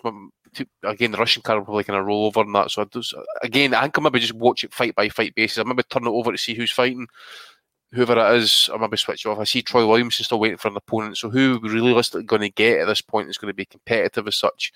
I don't think we're going to get that. And you just don't know if these guys end up fighting done.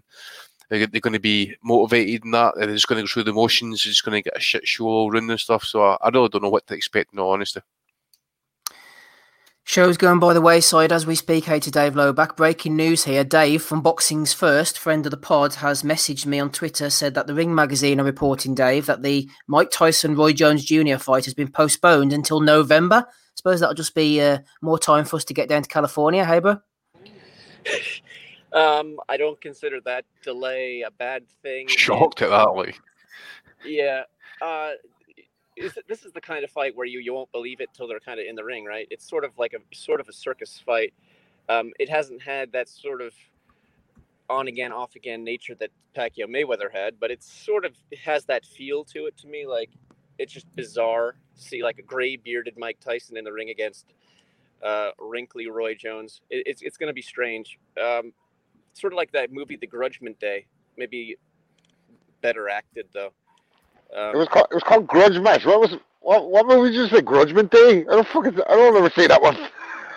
It was that one with You think it was called Grudge Match, dude? It wasn't called Grudgement Day. That's the sequel. On the HBO promos, they called it Grudgement Day. It was terrible. Regardless, this has that feel to it, and hopefully it just never happens. That would be nice. Dave, hating as usual. I was asking the question during the week about the Frank Warren, Eddie Hearn thing, whether it was going to happen or not. Gareth Gonnet on the Facebook page jumped in. They said they blocked Chris Jenkins from fighting at Matchroom Fight Camp, despite Jenkins and his team wanting to accept the offer. Now Frank Warren, supposedly wants to pave the way for some kind of cross-promotional collaboration, quote-unquote, for the fans. Paul the other one, says Gareth. A clever PR stunt nonetheless. As to people who don't know any better, it looks like Queensberry are trying to collaborate for the good of boxing, and the blame can fall on Matchroom if the fights don't happen. A clever way of trying to disguise the fact you are asking your rival to pull you out of a hole, which leads me, Rob, perfectly onto the question from Graham Taylor. Would love to hear the panel's take and predictions on this proposed Queensberry versus Matchroom set of fights. Interesting stuff, says Graham. But as Gareth says there, Rob, maybe Frank isn't as genuine. Who would have thought it, as we all thought? What, a boxing promoter, not genuine. Fucking hell. Who does he think Hearn is then if Frank is not genuine? I don't know, man. Like, yeah, I mean, Eddie, I think, probably made some good points in his little interview. Umar's back in, by the way, isn't he? Umar's back in. You can't cancel. Umar can't cancel Umar AFL. Fucking, he's bulletproof, him, man. Just an apology, and he's back in the fucking domain doing all the big interviews in the fight bubble with his big fancy watch. Just came up with that there myself. Good job, yeah, that was great, that. Fucking, I don't know, man. Like, look, I think Warren's onto something, like, isn't he, by doing this, because he knows what the crack is with Hearn. Like, Hearn, for all his talk and all his big ratings and his big fucking flashy lights in his back garden, having Natasha Jonas and Terry Harper fighting. I'm sorry, like, I find that all ridiculous. I know people like the fucking, it's fucking pathetic. Have a big fucking party in the back garden for nobody, with nobody there. You might as well just have a bonfire and have some lads singing around it. Where do I think this is? What this is it genuine or not? It doesn't matter, because Warren knows that Hearn's fighters are thin on the ground outside of AJ. AJ is the only cash cow he's got, baby. Who the fuck else has he got? Who's he got? I know I sound like somebody when I say that, so I'm not even going to go down that road. But who has he got apart from AJ? Once the AJ thing is over, like, I mean, really, he's got some prospects there, but they haven't turned into anything. He's still hanging on to Dillian White on a fight-by-fight deal, but the big stars are there thin on the ground, and maybe Warren has fighters there that he has ambitions for, and he wants to find out how good they are, like. And it probably suits him better. It's a better look for him, I think, if the BT guys come over. But, who are we going to argue? Like, I mean, none of them are stars really outside the top two. Who are we going to argue about? Who's a bigger star between Liam Williams and Boo Boo Andrade? Fucking hell, like, I don't think the two of them, they're not going to be on the fucking Hollywood Walk of Fame, like, either the two of them, like, so, I don't know. I'm all for it if they can. Look, we talked about Don King last week on the pod, and we talked about Bob Arum, and, like, as much as the boys hate each other going back 30, 40 years, they were still able to make fights with each other. So Hearn and Warren should be able to make fights more readily with each other. They're in the same country. They've got fighters in the same weight divisions. They both need it now. With the pandemic, everybody needs this now. They need to come forward and be together. So maybe Frank, I'm not against it. I think it's a good idea. If it's just publicity stunt, it's worked, because it's put Frank in the public eye again after a terrible show last week. These domestic DAZN cards and fucking Matchroom Square Garden and all of this pretty shite. Like, you can dress it up whatever and say Cheeseman is a great fight and fucking Natasha Jonas and Terry Harper are good fights. Right, they are, like, but they're good fights for the level of the fighters that are fighting in them, like, and we want to see the bigger fights. So if that only way for that to happen is through cross promotion, I'm all for it. Like, would it be made or not? I can't see it. Like, I can't see it. He kind of be very reluctant to jump into bed with Frank. I just get that impression from him, but what the fuck do I know? Even Ed. How are you, Frank? Keeping well, Rob. Keeping well. Dave, you going to jump in there with some top analysis? Oh, well, I'd like to hear Rob's actual analysis of the fight itself. Whether this is a case of Jonas improving since Obanov took her apart, or whether he thinks, Harper's just not all that, and maybe that mysterious member of Canelo's team who said she was his most favorite fighter, maybe they were invented. But I did want to take an issue with something Rob said. He said, who else has Eddie got? He's got pay-per-view star Dillian White on a 5x5. Fucking hell, man. That's brilliant thing, isn't it? I think, by the way, just seeing as you mentioned it, I think I was sad that Jonas didn't get the nod so she could go in search of that Obanov rematch and we get Obanov back for the weigh-in, baby, back on the scales. That's what we need. Fuck this fucking Harper Jonas too. Let's bring Vivian back in here. Yep, can all get on board with that. The night before Roy Jones Jr. and Mike Tyson was supposed to take place, which was originally September the 12th, on September the 11th, Christian Mijares and Fernando Montiel were supposed to be boxing in an exhibition. That's something that everybody was desperate to see, I'm sure. Anyway, Gabe, got some updates here from Ryan O'Hara on Twitter. He says the 8-round exhibition between Mike Tyson and Roy Jones has been postponed until November the 28th. Sources are telling the Ring magazine. Does this change anything for you, Gabe? Did this change your plans, your entire year? How's this affecting you at the moment, November the 28th, Jones-Tyson?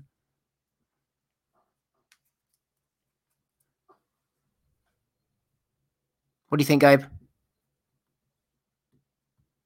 Too emotional? I'll tell you what I think. I'm crying like a little bitch over the loss of this fight.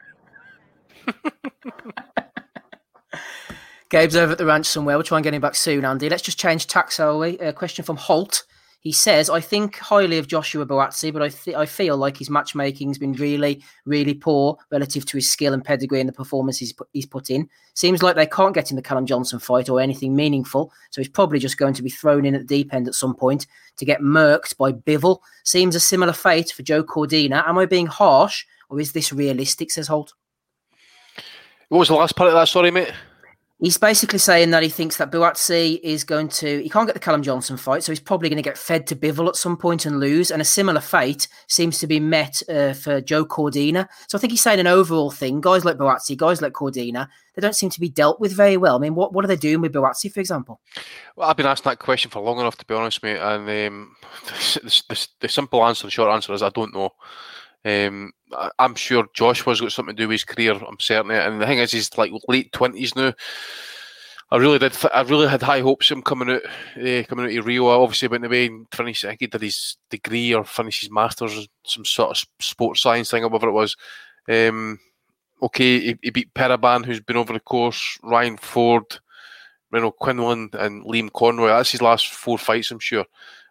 So at this point, for someone who's knocking on the door, like it's a world title, like WBA and stuff like that, you want to see him in a better opposition. But at this point, I think he might even benefit, actually, dare I say it, between the talks between Hearn and Warren. Maybe we can get him in fighting Yard. Who knows? I know that was one of the fights that Frank had tweeted about. So yeah, I mean, I'm definitely down for that one. If Eddie isn't going to be putting him into that type of thing, then you're going to be looking at the likes. I know Zach Dunn. I know David Brophy beat him, so it's maybe not a good marker at this point. Bosel's been over the course, European level again.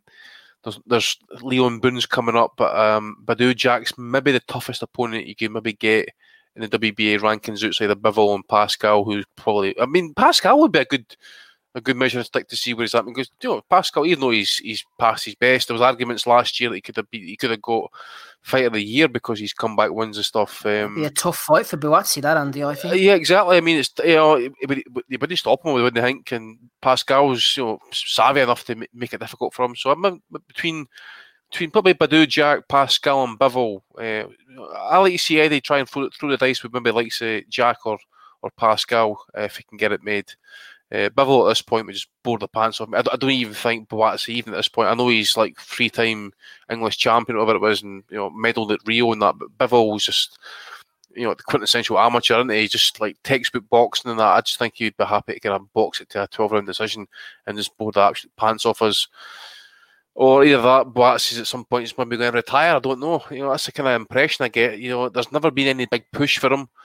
He's never been front and centre at any Eddie's promotions and stuff. He hasn't been getting the big in, so to speak. So I just don't know where he's at, to be honest. Maybe it's to do with him. Maybe he doesn't want it. Maybe. We always automatically assume that these guys love boxing. Some of them don't. Maybe it's just a job for some of them in that as well. Another bit of me thinks maybe as well. Maybe he's a bit like Virgil Ortiz, and he's a bit an introvert. He's not really kind of up for the shit talk and all that sort of stuff. But remember Frankie Gomez, Andy? He had all the talent in the world, didn't want to train, went fat. There was millions waiting for him, you would have thought, and he just didn't want it. Wasted it. Or Tony Ayala was the same, just couldn't screw the nut. Yeah. All right. Ryan Deal was throwing in a question for me. We'll probably have to skip this one. He says, why no clamour for Avni Yildirim to get the Canelo fight? Don't encourage them, Ryan. Don't encourage them. We don't want to see Mr. Robot, who was supposed to be fighting David Benavidez, as and when Benavidez beats Alexis Roma. I was going to say Arguello, then Angulo, whatever you call him. Getting confused now. Too much boxing on at the moment. Final list of boys before we move on to Bellew of the Weeks. Richard Lodder, shout out to him. Slip Digby, Ian Pirri, Shaun Nomas Vidal, Gordon, Jamie D, Red West, Holly Lewis, Holt, Mike Wrigley, Jamie, Davey Man 100, Gary Lockwood, Saul Brocklehurst, Daniel Wilson, Matthew Reynolds, Matt, and Kevin Crawford. If I've missed you out at any point and you feel like you should be on the list, give me a shout. I do apologise. Our top level subscribers there. You can come on the show if you want. You can come and join me. I've got a chair here. Why not fly over and sit next to me, Andy, and we can do the pod together? What do you think? That could be a new level, new platform, new bonus. Could also even story time with Steve make a wee bit extra Patreon subscriptions there as well. Live broadcasts sitting in your dungeon, or the kind of mess line behind you and that, all the boxes and that. It's all kicking off in here. Right, let's move on to Bellew of the Weeks then for episode 385. Hater Dave's with us, rapping Rob Kelly, Andy, me, Steve. We seem to have lost Gabe. Shout out to everybody in the chat. Genuinely haven't got a fucking clue what you lot have been going on half the time, but seem to be enjoying themselves. That's the main thing, isn't it? Let's up the game here. Bit of Tony Bellew for Bellew of the Week. Let's be totally and brutally honest here. Sean Corbin makes Valery Brudov look like Ivan Drago. It's as simple as that. He's beat what's in front of him tonight. He faces me. He's going to visit mental demons again. And let's get something straight. Come to me, mate. You come to me. Next time, ain't no judges going to be needed.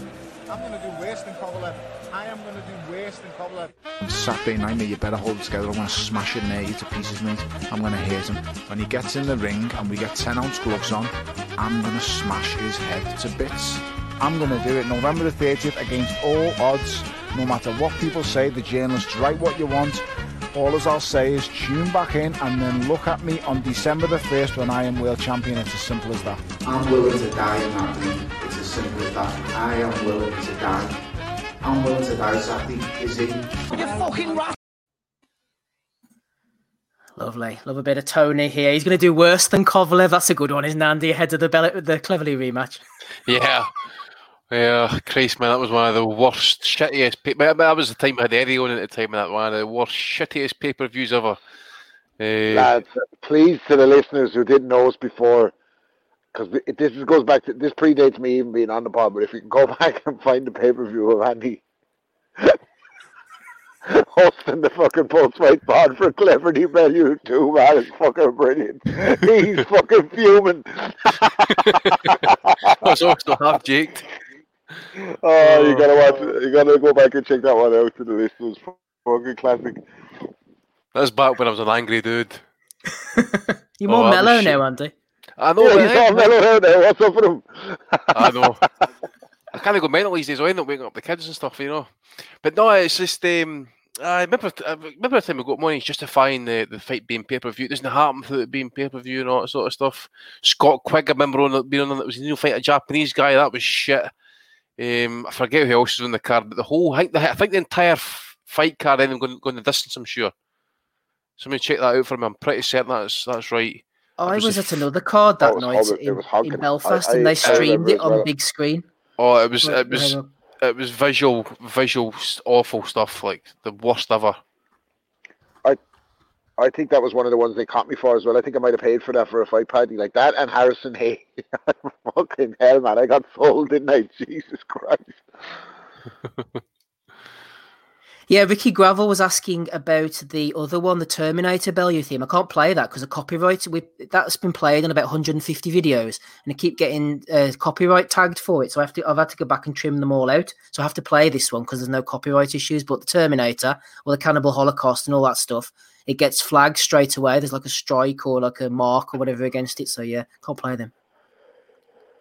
Fuck it. That was one of the highlights. The old Bellew of the Week team tune, like doo-doo-doo. It was a cracker. No, it was a belter. I'd play it if I could. Anyway, Bellew of the Week. I mentioned that long word, that train station, that long fucking word. I'll have to try and cut the music out the background maybe and just have the words or something. I don't know, but yeah, you can't play the tunes, Andy, unfortunately. Remember he called us out on the IFL. Well, we asked Coogan to go and ask him a fair play, but I went and asked him, it just lit the fuse. And next minute, there's a big article in Bleacher Report about Tony Bellew calling us out and stuff, and it was fucking tremendous. You see you lot, right? You lot. I get more views for the fart. For the fart. If I'm on the SAS show, I get more views. If I'm on Catchphrase, I get more views. If I'm down opening a supermarket, I get more views. I talk. What is it? You talk. I do. Your podcast's not worth a carrot. So you talk about what the fuck it is I do. That's right. So the next time you do what I fucking do at a top level, then you can fucking talk about it. Until then, you can fuck off. Is that a quote from Bellew or the players in the Premier League talking about him? Exactly. Yeah. I couldn't put on that scouse. I just can't be doing with it. You fuck. Oh dear. Good stuff. Yeah. Ricky Gravel enjoying it there, all the boys. Ronnie Hussain, friend of the pod. Shout out to Ronnie. Let's go to Bellew of the Weeks anyway. Episode 385. This is going to be a difficult one to cut now. Okay, Jamie Coleman, first nomination. Nomination for Eddie Epstein, telling everyone he's thinking outside the box with Matchroom Square Garden. He copied Dana White and the UFC's model. Bellew of the Week, says Jamie. David has nominated Matchroom Boxing and Kane Baker. They're up to something before the Akib Fiaz fight. This is a good one for you, Rob. David Almonds nominated Ryan Garcia. I work out to sad music. I don't know why, but it makes me use the pain I've felt and use it to go even harder. I'm nominated that one at all. Like, I fucking saw his timeline, man. I went through his timeline last week. I think I put it in the chat. Man, someone should just do what they did with Scotty Parker when Fuller went up and put fucking read out all Ryan Garcia's tweets over some really sad music. Like, I don't know what the fuck is going on. His timeline is a mess, man. Like, reminds me of all the tough times they went through and really spurs me on if I train to sad music. What the fuck? Who talks like that? Like, could you imagine Marvin Hagler saying that? Like, fucking hell. Oh, that's the new generation. I do think he's a good fighter. I said it before, but fucking hell, something. You know what he said? He said yesterday, I'm just looking at it now, I'm feeling 22. Well, I've used for your pal, it gets worse.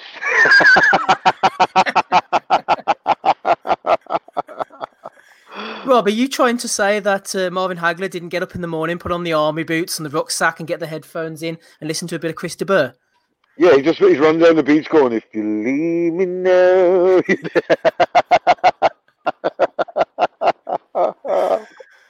Oh dear. Ryan Garcia on the list.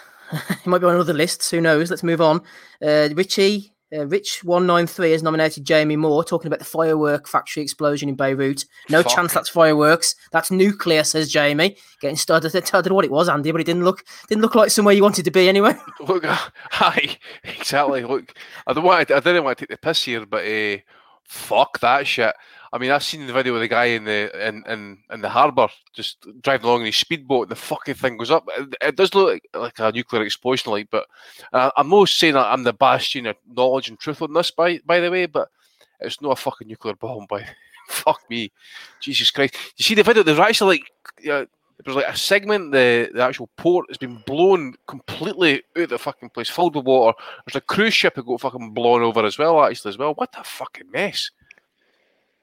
Well, if anyone would know about ballistics, it would be Jamie Moore. So maybe we should trust his opinion a little bit more. the Tony Bell you're on about the estates of Liverpool, you know, Talks Death and all the places. The bomber up to no tricks. SS Dev 67 has nominated Anthony Fowler. One of the security guards who works for Matchroom took me to the side today and told me how Supreme CBD has helped his wife so much. Said she hasn't stood up straight, pain-free for years, but now is walking fine. Some people take the piss with the CBD, which is fine, but... And then he got cut off in his prime. So Fowler's getting taken to one side by security guards here. And CBD patting him back. What did he say? It does wonders for his missus or something, does he? Yeah, something like that. Get him to send a box to me, will you? See what the wonders for fucking mine. Fuck it, hell, man, I'm painting all day. Fuck's sake.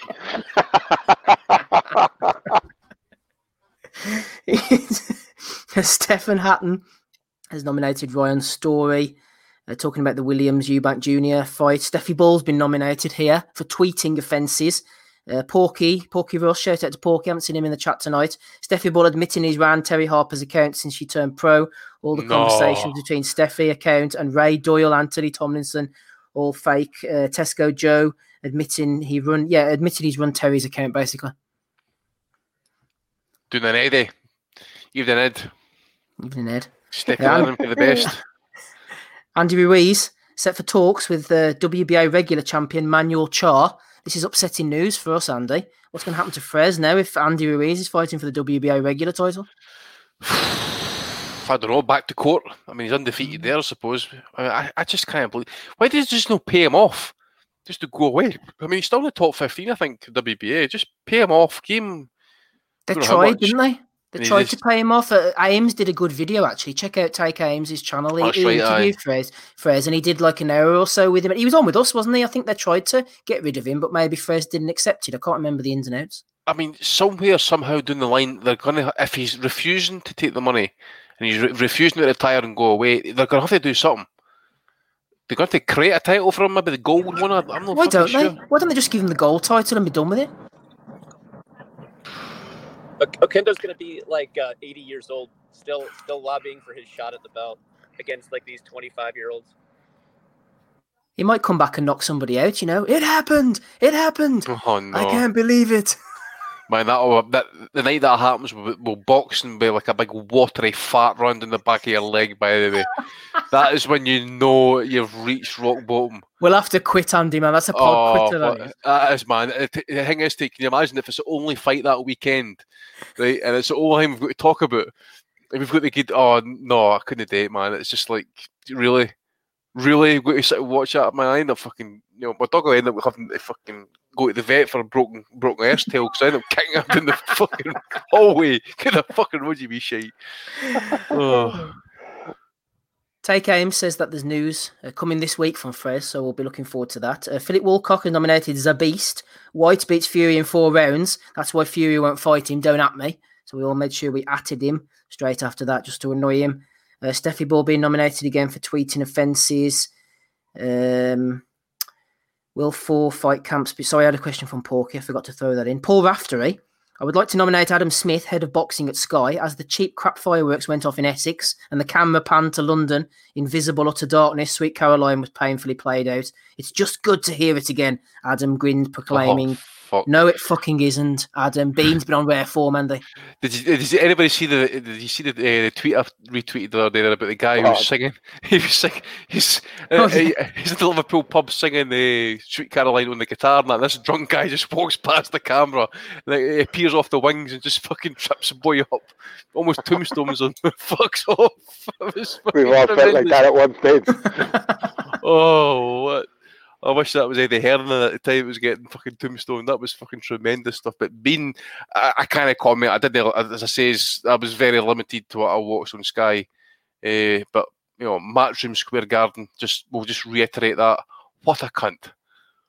Apparently Bean came off with this, Andy. Bean! Could have been, should have been, never been. Baked bean, creepy bean, beanie, Rumpelstiltskin. We're on to you. No hiding for Bean. No. Top runner beans too as well. That's ones you can run in the back of your leg. I'm talking about, all that shitey fucking stuff.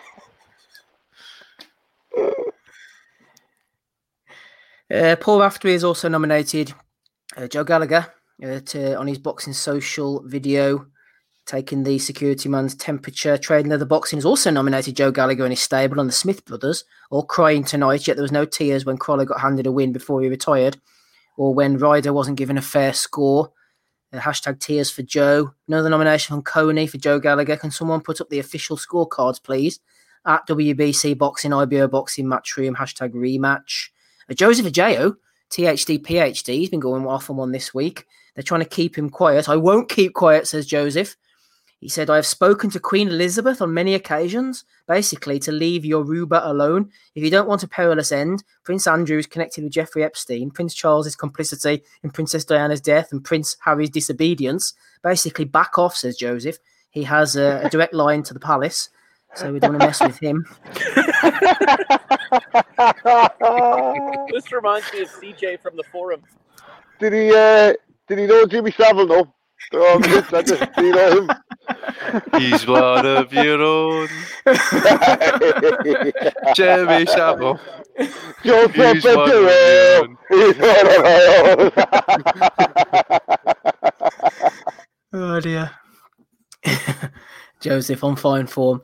A blonde bomber, Ebony Bridges, might have to get off the Ebony Bridges train at this rate. She says, so UK fight fans, I'm getting into football, soccer. I'm going to buy jerseys for Everton, Liverpool, Man City and Man United. Is it fine if I support all four teams? More chance of winning, I'll support each team equally. What do you think? And Bryce at Abu Returned nominated the blonde bomber. I think after she got £500 for her socks. She's trying to milk it now. Stephen Hatton has nominated Peter James Morrison. This is an aggressive and composed as I've ever seen Anthony Fowler. Looks like Larry Holmes with the jab. Hashtag Fight Camp 2. Hashtag Fight Camp. Hashtag Fowler Harper. What do you think about that then, Rob? Anthony Fowler looking like Larry Holmes with the jab. More like Eamon Holmes. Eamon Holmes. Fucking Jesus, man. That's a bad one, isn't it? Oh fucking hell. Right, Larry Holmes, man. Anthony Fowler and Larry Holmes in the same sentence. There's something you didn't hear every day. Who said that, by the way? That was. Let me just bring it back up What again. was the comment? Peter James Morrison. This is as aggressive and composed as I've seen Anthony Fowler. Looks like Larry Holmes with the jab.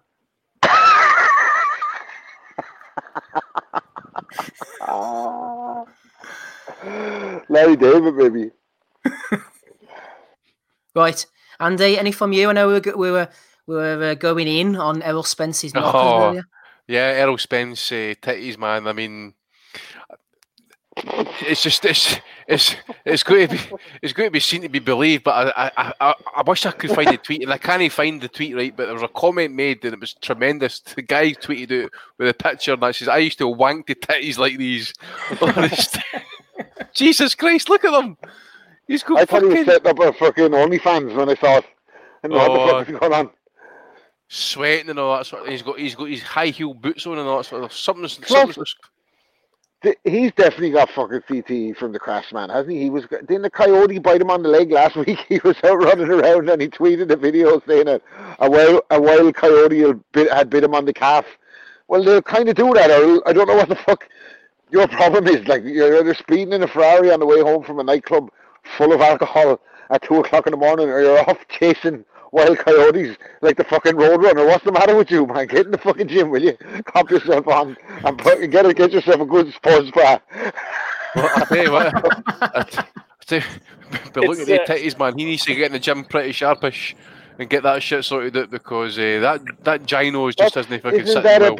Isn't that a big sign, so they say? The big nips, like, isn't that a sign of steroid abuse? Yeah, I heard that too. Yeah. Not saying that he has been or anything, but draw your own conclusions. I think they call it gyno. Is it gynomastic or something like that? I forget. That's the condition. But like, he's in fight shape. He looks all right. Like, they're big and all, but they're not like that. Like, I don't know what it's like. I saw the clip and Madonna's song Vogue just started playing in my head. What do you think, Hater Dave? Give us a nip rating. Well, what Rob said there it's about a good move for the coyote and the Roadrunner, that stuck out to me, because I wouldn't be surprised if Errol Spence was secretly a Looney Tunes character. You know, they like fall off cliffs. They survive. How else the hell did he survive that car crash? At the end of his career, a little circle's going to close around. He's going to say, that's all, folks. It'll just be Porky Russ. It won't be Porky Pig. in his pal Colin. Oh, Colin, friggin' hell, no! Don't go down that road again, right? Any others, Andy? Any other nominations? Aye, so Jorge Linares just throwing some shade, mostly on Ryan Garcia, but also Devin Haney. He says, "I've always felt it's much better to be quiet and just let your fighting do all the talking for you. So just because we're all locked down doesn't mean we have to feel quarantined and resort to fighting online. I've been training hard. I don't waste my time with tweets and stuff. I understand that fighters like Ryan Garcia and like Devin Haney have to have this online presence. They would rather fight on Twitter and Instagram rather than the ring. Where are they right now, though? Where is Ryan Garcia right now? He's still playing games online while I'm hard work training for a real fight in the ring." And next minute, Jorge gets fucking COVID, so his fight's off now. So it's him fucked. So Baby Garcia gets some shade there. And apparently, I want to throw Ryan Garcia in here as well. I've seen something going through the week there. He'd actually phoned AB for some advice. Fuck knows what advice he's looking for. Maybe love advice. But that career's going right off the rails if he's turning to AB baby for some advice. Just listen to the Reynosos and Canelo and stay the fuck out of. Just stay off Instagram and all that sort of stuff. How do you fill out the child support form? He could probably help with stuff like that. Yeah, see what Robert Easter thinks about this.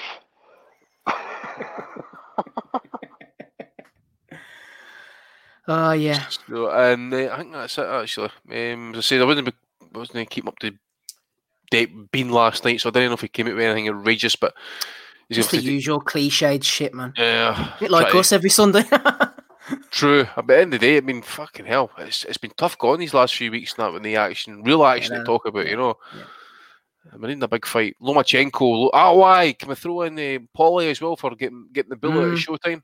Mm-hmm. That's no for his comments really. I think that's just the straw that broke the camel's back really. Been brewing, hasn't it? Yeah. I think it's all stemmed off his. Do you remember the Cyrus FM interview he gave about Wilder after the Fury rematch? And that he was quite scared, and he was saying like Wilder, felt himself with yes men running about him and stuff, and wouldn't accept any criticisms or constructive criticism, so to speak. And there was talk about Wilder trying to get Paulie removed for one of the broadcasts, I'm sure. I don't know if do you remember that, actually? So I think, and then the thing is, they've waited 4 months with it. I'm sure that these comments were made 4 months ago. And then they've used them. The second part of it was probably borderline. Like he's kind of fucked himself by saying like there's along the lines like there's no racism or something like that. I can't mind the exact quote in that, but he said systemic racism is not a real thing, and then he went on a rant. But like, there's a couple of nuances to this. They could have got Paulie out of there 4 to 5 months ago for the way he's been behaving since this McGregor spar. He's spitting people's faces and stuff like that as well. Spitting in people's faces, spitting on buses. He's accused McGregor of being gay on numerous IFL videos. Like, he's like, this guy wants to suck my cock. He wants to suck my cock. There's no other explanation. It's just, the guy wants to suck my cock. Like, wild shit, like, crazy shit he's been saying. He could have been sacked for any of that shit. So why they waited till now to get him, I don't know. Maybe they want to get him in the background. Then you got Wilder fucking wanting to get him out because he correctly called the fight. Like, whatever way you break this down, it's the boxing fans who lose out if Malignaggi gets the sack, because on the microphone currently on active cards calling, he's the best one to break down the fight as it's happening. Without a doubt. Scientifically, strategically, whatever way you want to call it, he calls it honestly all the time, and as well as that, he's always on the money. About what's actually going on in the ring, and that's a kind of a lost art in boxing. He was one of the first really great ones at it in the modern era, and he's a big loss. It's a fucking huge loss, but again, he's his own worst enemy because he cannot shut the fuck up, does not have enough self-awareness to know that if he'd have just reined it in, he wouldn't have got the fucking sack. Like, you cannot say, if you're in corporate America and they're writing the checks, like, that means you can't say what you want. It's just the fucking deal that you've done. So like I said, the boxing fans lose out, but Malnazi, they were just waiting to get rid of him, man, and he hasn't helped himself at all. In fairness to him, like. The real value of the week is that they replaced him with Abner Mares. Woggle eye. Yeah, that's terrible, isn't it? That fucking woggle eye. Yeah, he's terrible. Him. Right, so Peter James Morrison, a good one for Fowler, Holmes, Blonde Bomber throwing one in. Joseph Ajayo, I liked that one too. A few for Joe Gallagher. Any from you, Hater Dave Lowback? Yeah, I've just got one, and I don't even know their name. The mysterious member of Canelo's team who said that, Terry Harper was the fighter to watch. That was Headache came out with that shit. Well, she is, isn't she, after the weekend, Dave? Great fighter. Uh-huh. Yeah, let's see her against Obernoff. See how many times she gets dropped before the towel gets thrown in. Yeah, let's see her get Obernoff again. Yeah, like that one behind closed doors if you want to. She should have said, I will do worse than Obernoff. I will do worse than Obernoff. Pretty hard to do that. Rob, any from you? No, but did I tell you? I might have told you this one before. Andy saying about Abner Maris has me rolling, like, because when we were kids, my cousin, his family moved to Australia. And when he came back to Wexford, like, his eye was a bit turned, like, right? I don't know, like, obviously, like, we hadn't seen him since he was a kid, but he had a turned eye, like, he came back, his eye was a bit woggle-eyed, like, Andy said. And one of the lads used to call him Crooked Eye Dundee, because he had an Australian accent.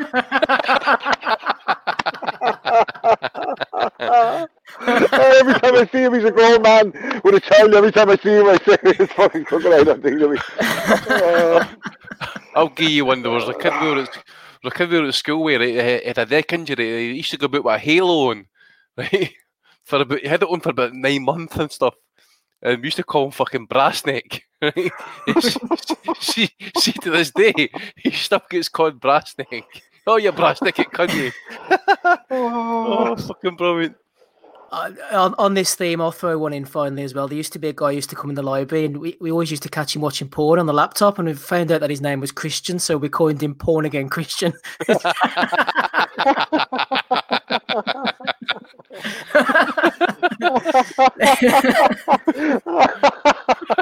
Joe, that's very funny, man. Eh? There you go, boy. It's not really boxing, but we're talking shite. Anyway, I don't know who I'm going to go for, Andy. Persuade me. Sell me. I'm gonna go for Errol Spence for the titties, man. I mean, and if anybody can find the guy who came out with that comment that I used to wank to titties like that, I want to give that a retweet. It was fucking tremendous. Rob, who are you going for? Excuse me. It's got to be Spence, man. Just for that picture and the fact that he was off getting like live Instagram and that a coyote was after biting him on the leg. Why is nothing is being made of this? Like, his fucking behaviour is mental. What the fuck is he doing out with wild coyotes where they might be? Go run on the road, Errol. Like, we go off to the desert where the coyotes are. Like, when you're on one with his big mad hair and all. Like, who's he fighting? He's made a fight against fucking Danny Garcia, isn't he? Like, this is 2020, man. Danny Garcia, fucking hell. Like, I know he's come through a fucking plate glass window and all that, like, but that's just shocking, like that is, isn't it? But yeah, Errol Spence, man. Errol can get it this week. Big week for Errol. I'm more of an arse man myself, like, to be honest with you. But look, fair play to him. You haven't seen his arse yet, Rob, but that'll be next week's Instagram. Ryan Garcia is a good one for me. I like Dr. Joseph Ajayo as well, but I think it's got to be Errol Spence. Who are you going for? Hey, to Dave. I was going to go for Peter James Morrison, the genius who had Anthony Fowler and Larry Holmes sharing a jab. But Errol Spence is a worthy winner. Well done, Errol. Episode 385. You are the Bellew of the week. Well, let's finish up, boys, and get the hell out of here, shall we? Thank you to everyone who's been on tonight. Don't forget, if you like the show, hit the subscribe button, like button, dislike button, whichever you want. Just let YouTube know, let iTunes know that you love us, you want to be here every Sunday night, and you think that we're great. Rapping Rob Kelly certainly is, as is Hater Dave Lowback, Andy Patterson, Gabe, don't know where he disappeared off to. We love him anyway. Rob Tebbett came on as well. Thank you to him. We'll catch you all again for episode 386. Same time, same place next week, and bye. Social Podcast Network.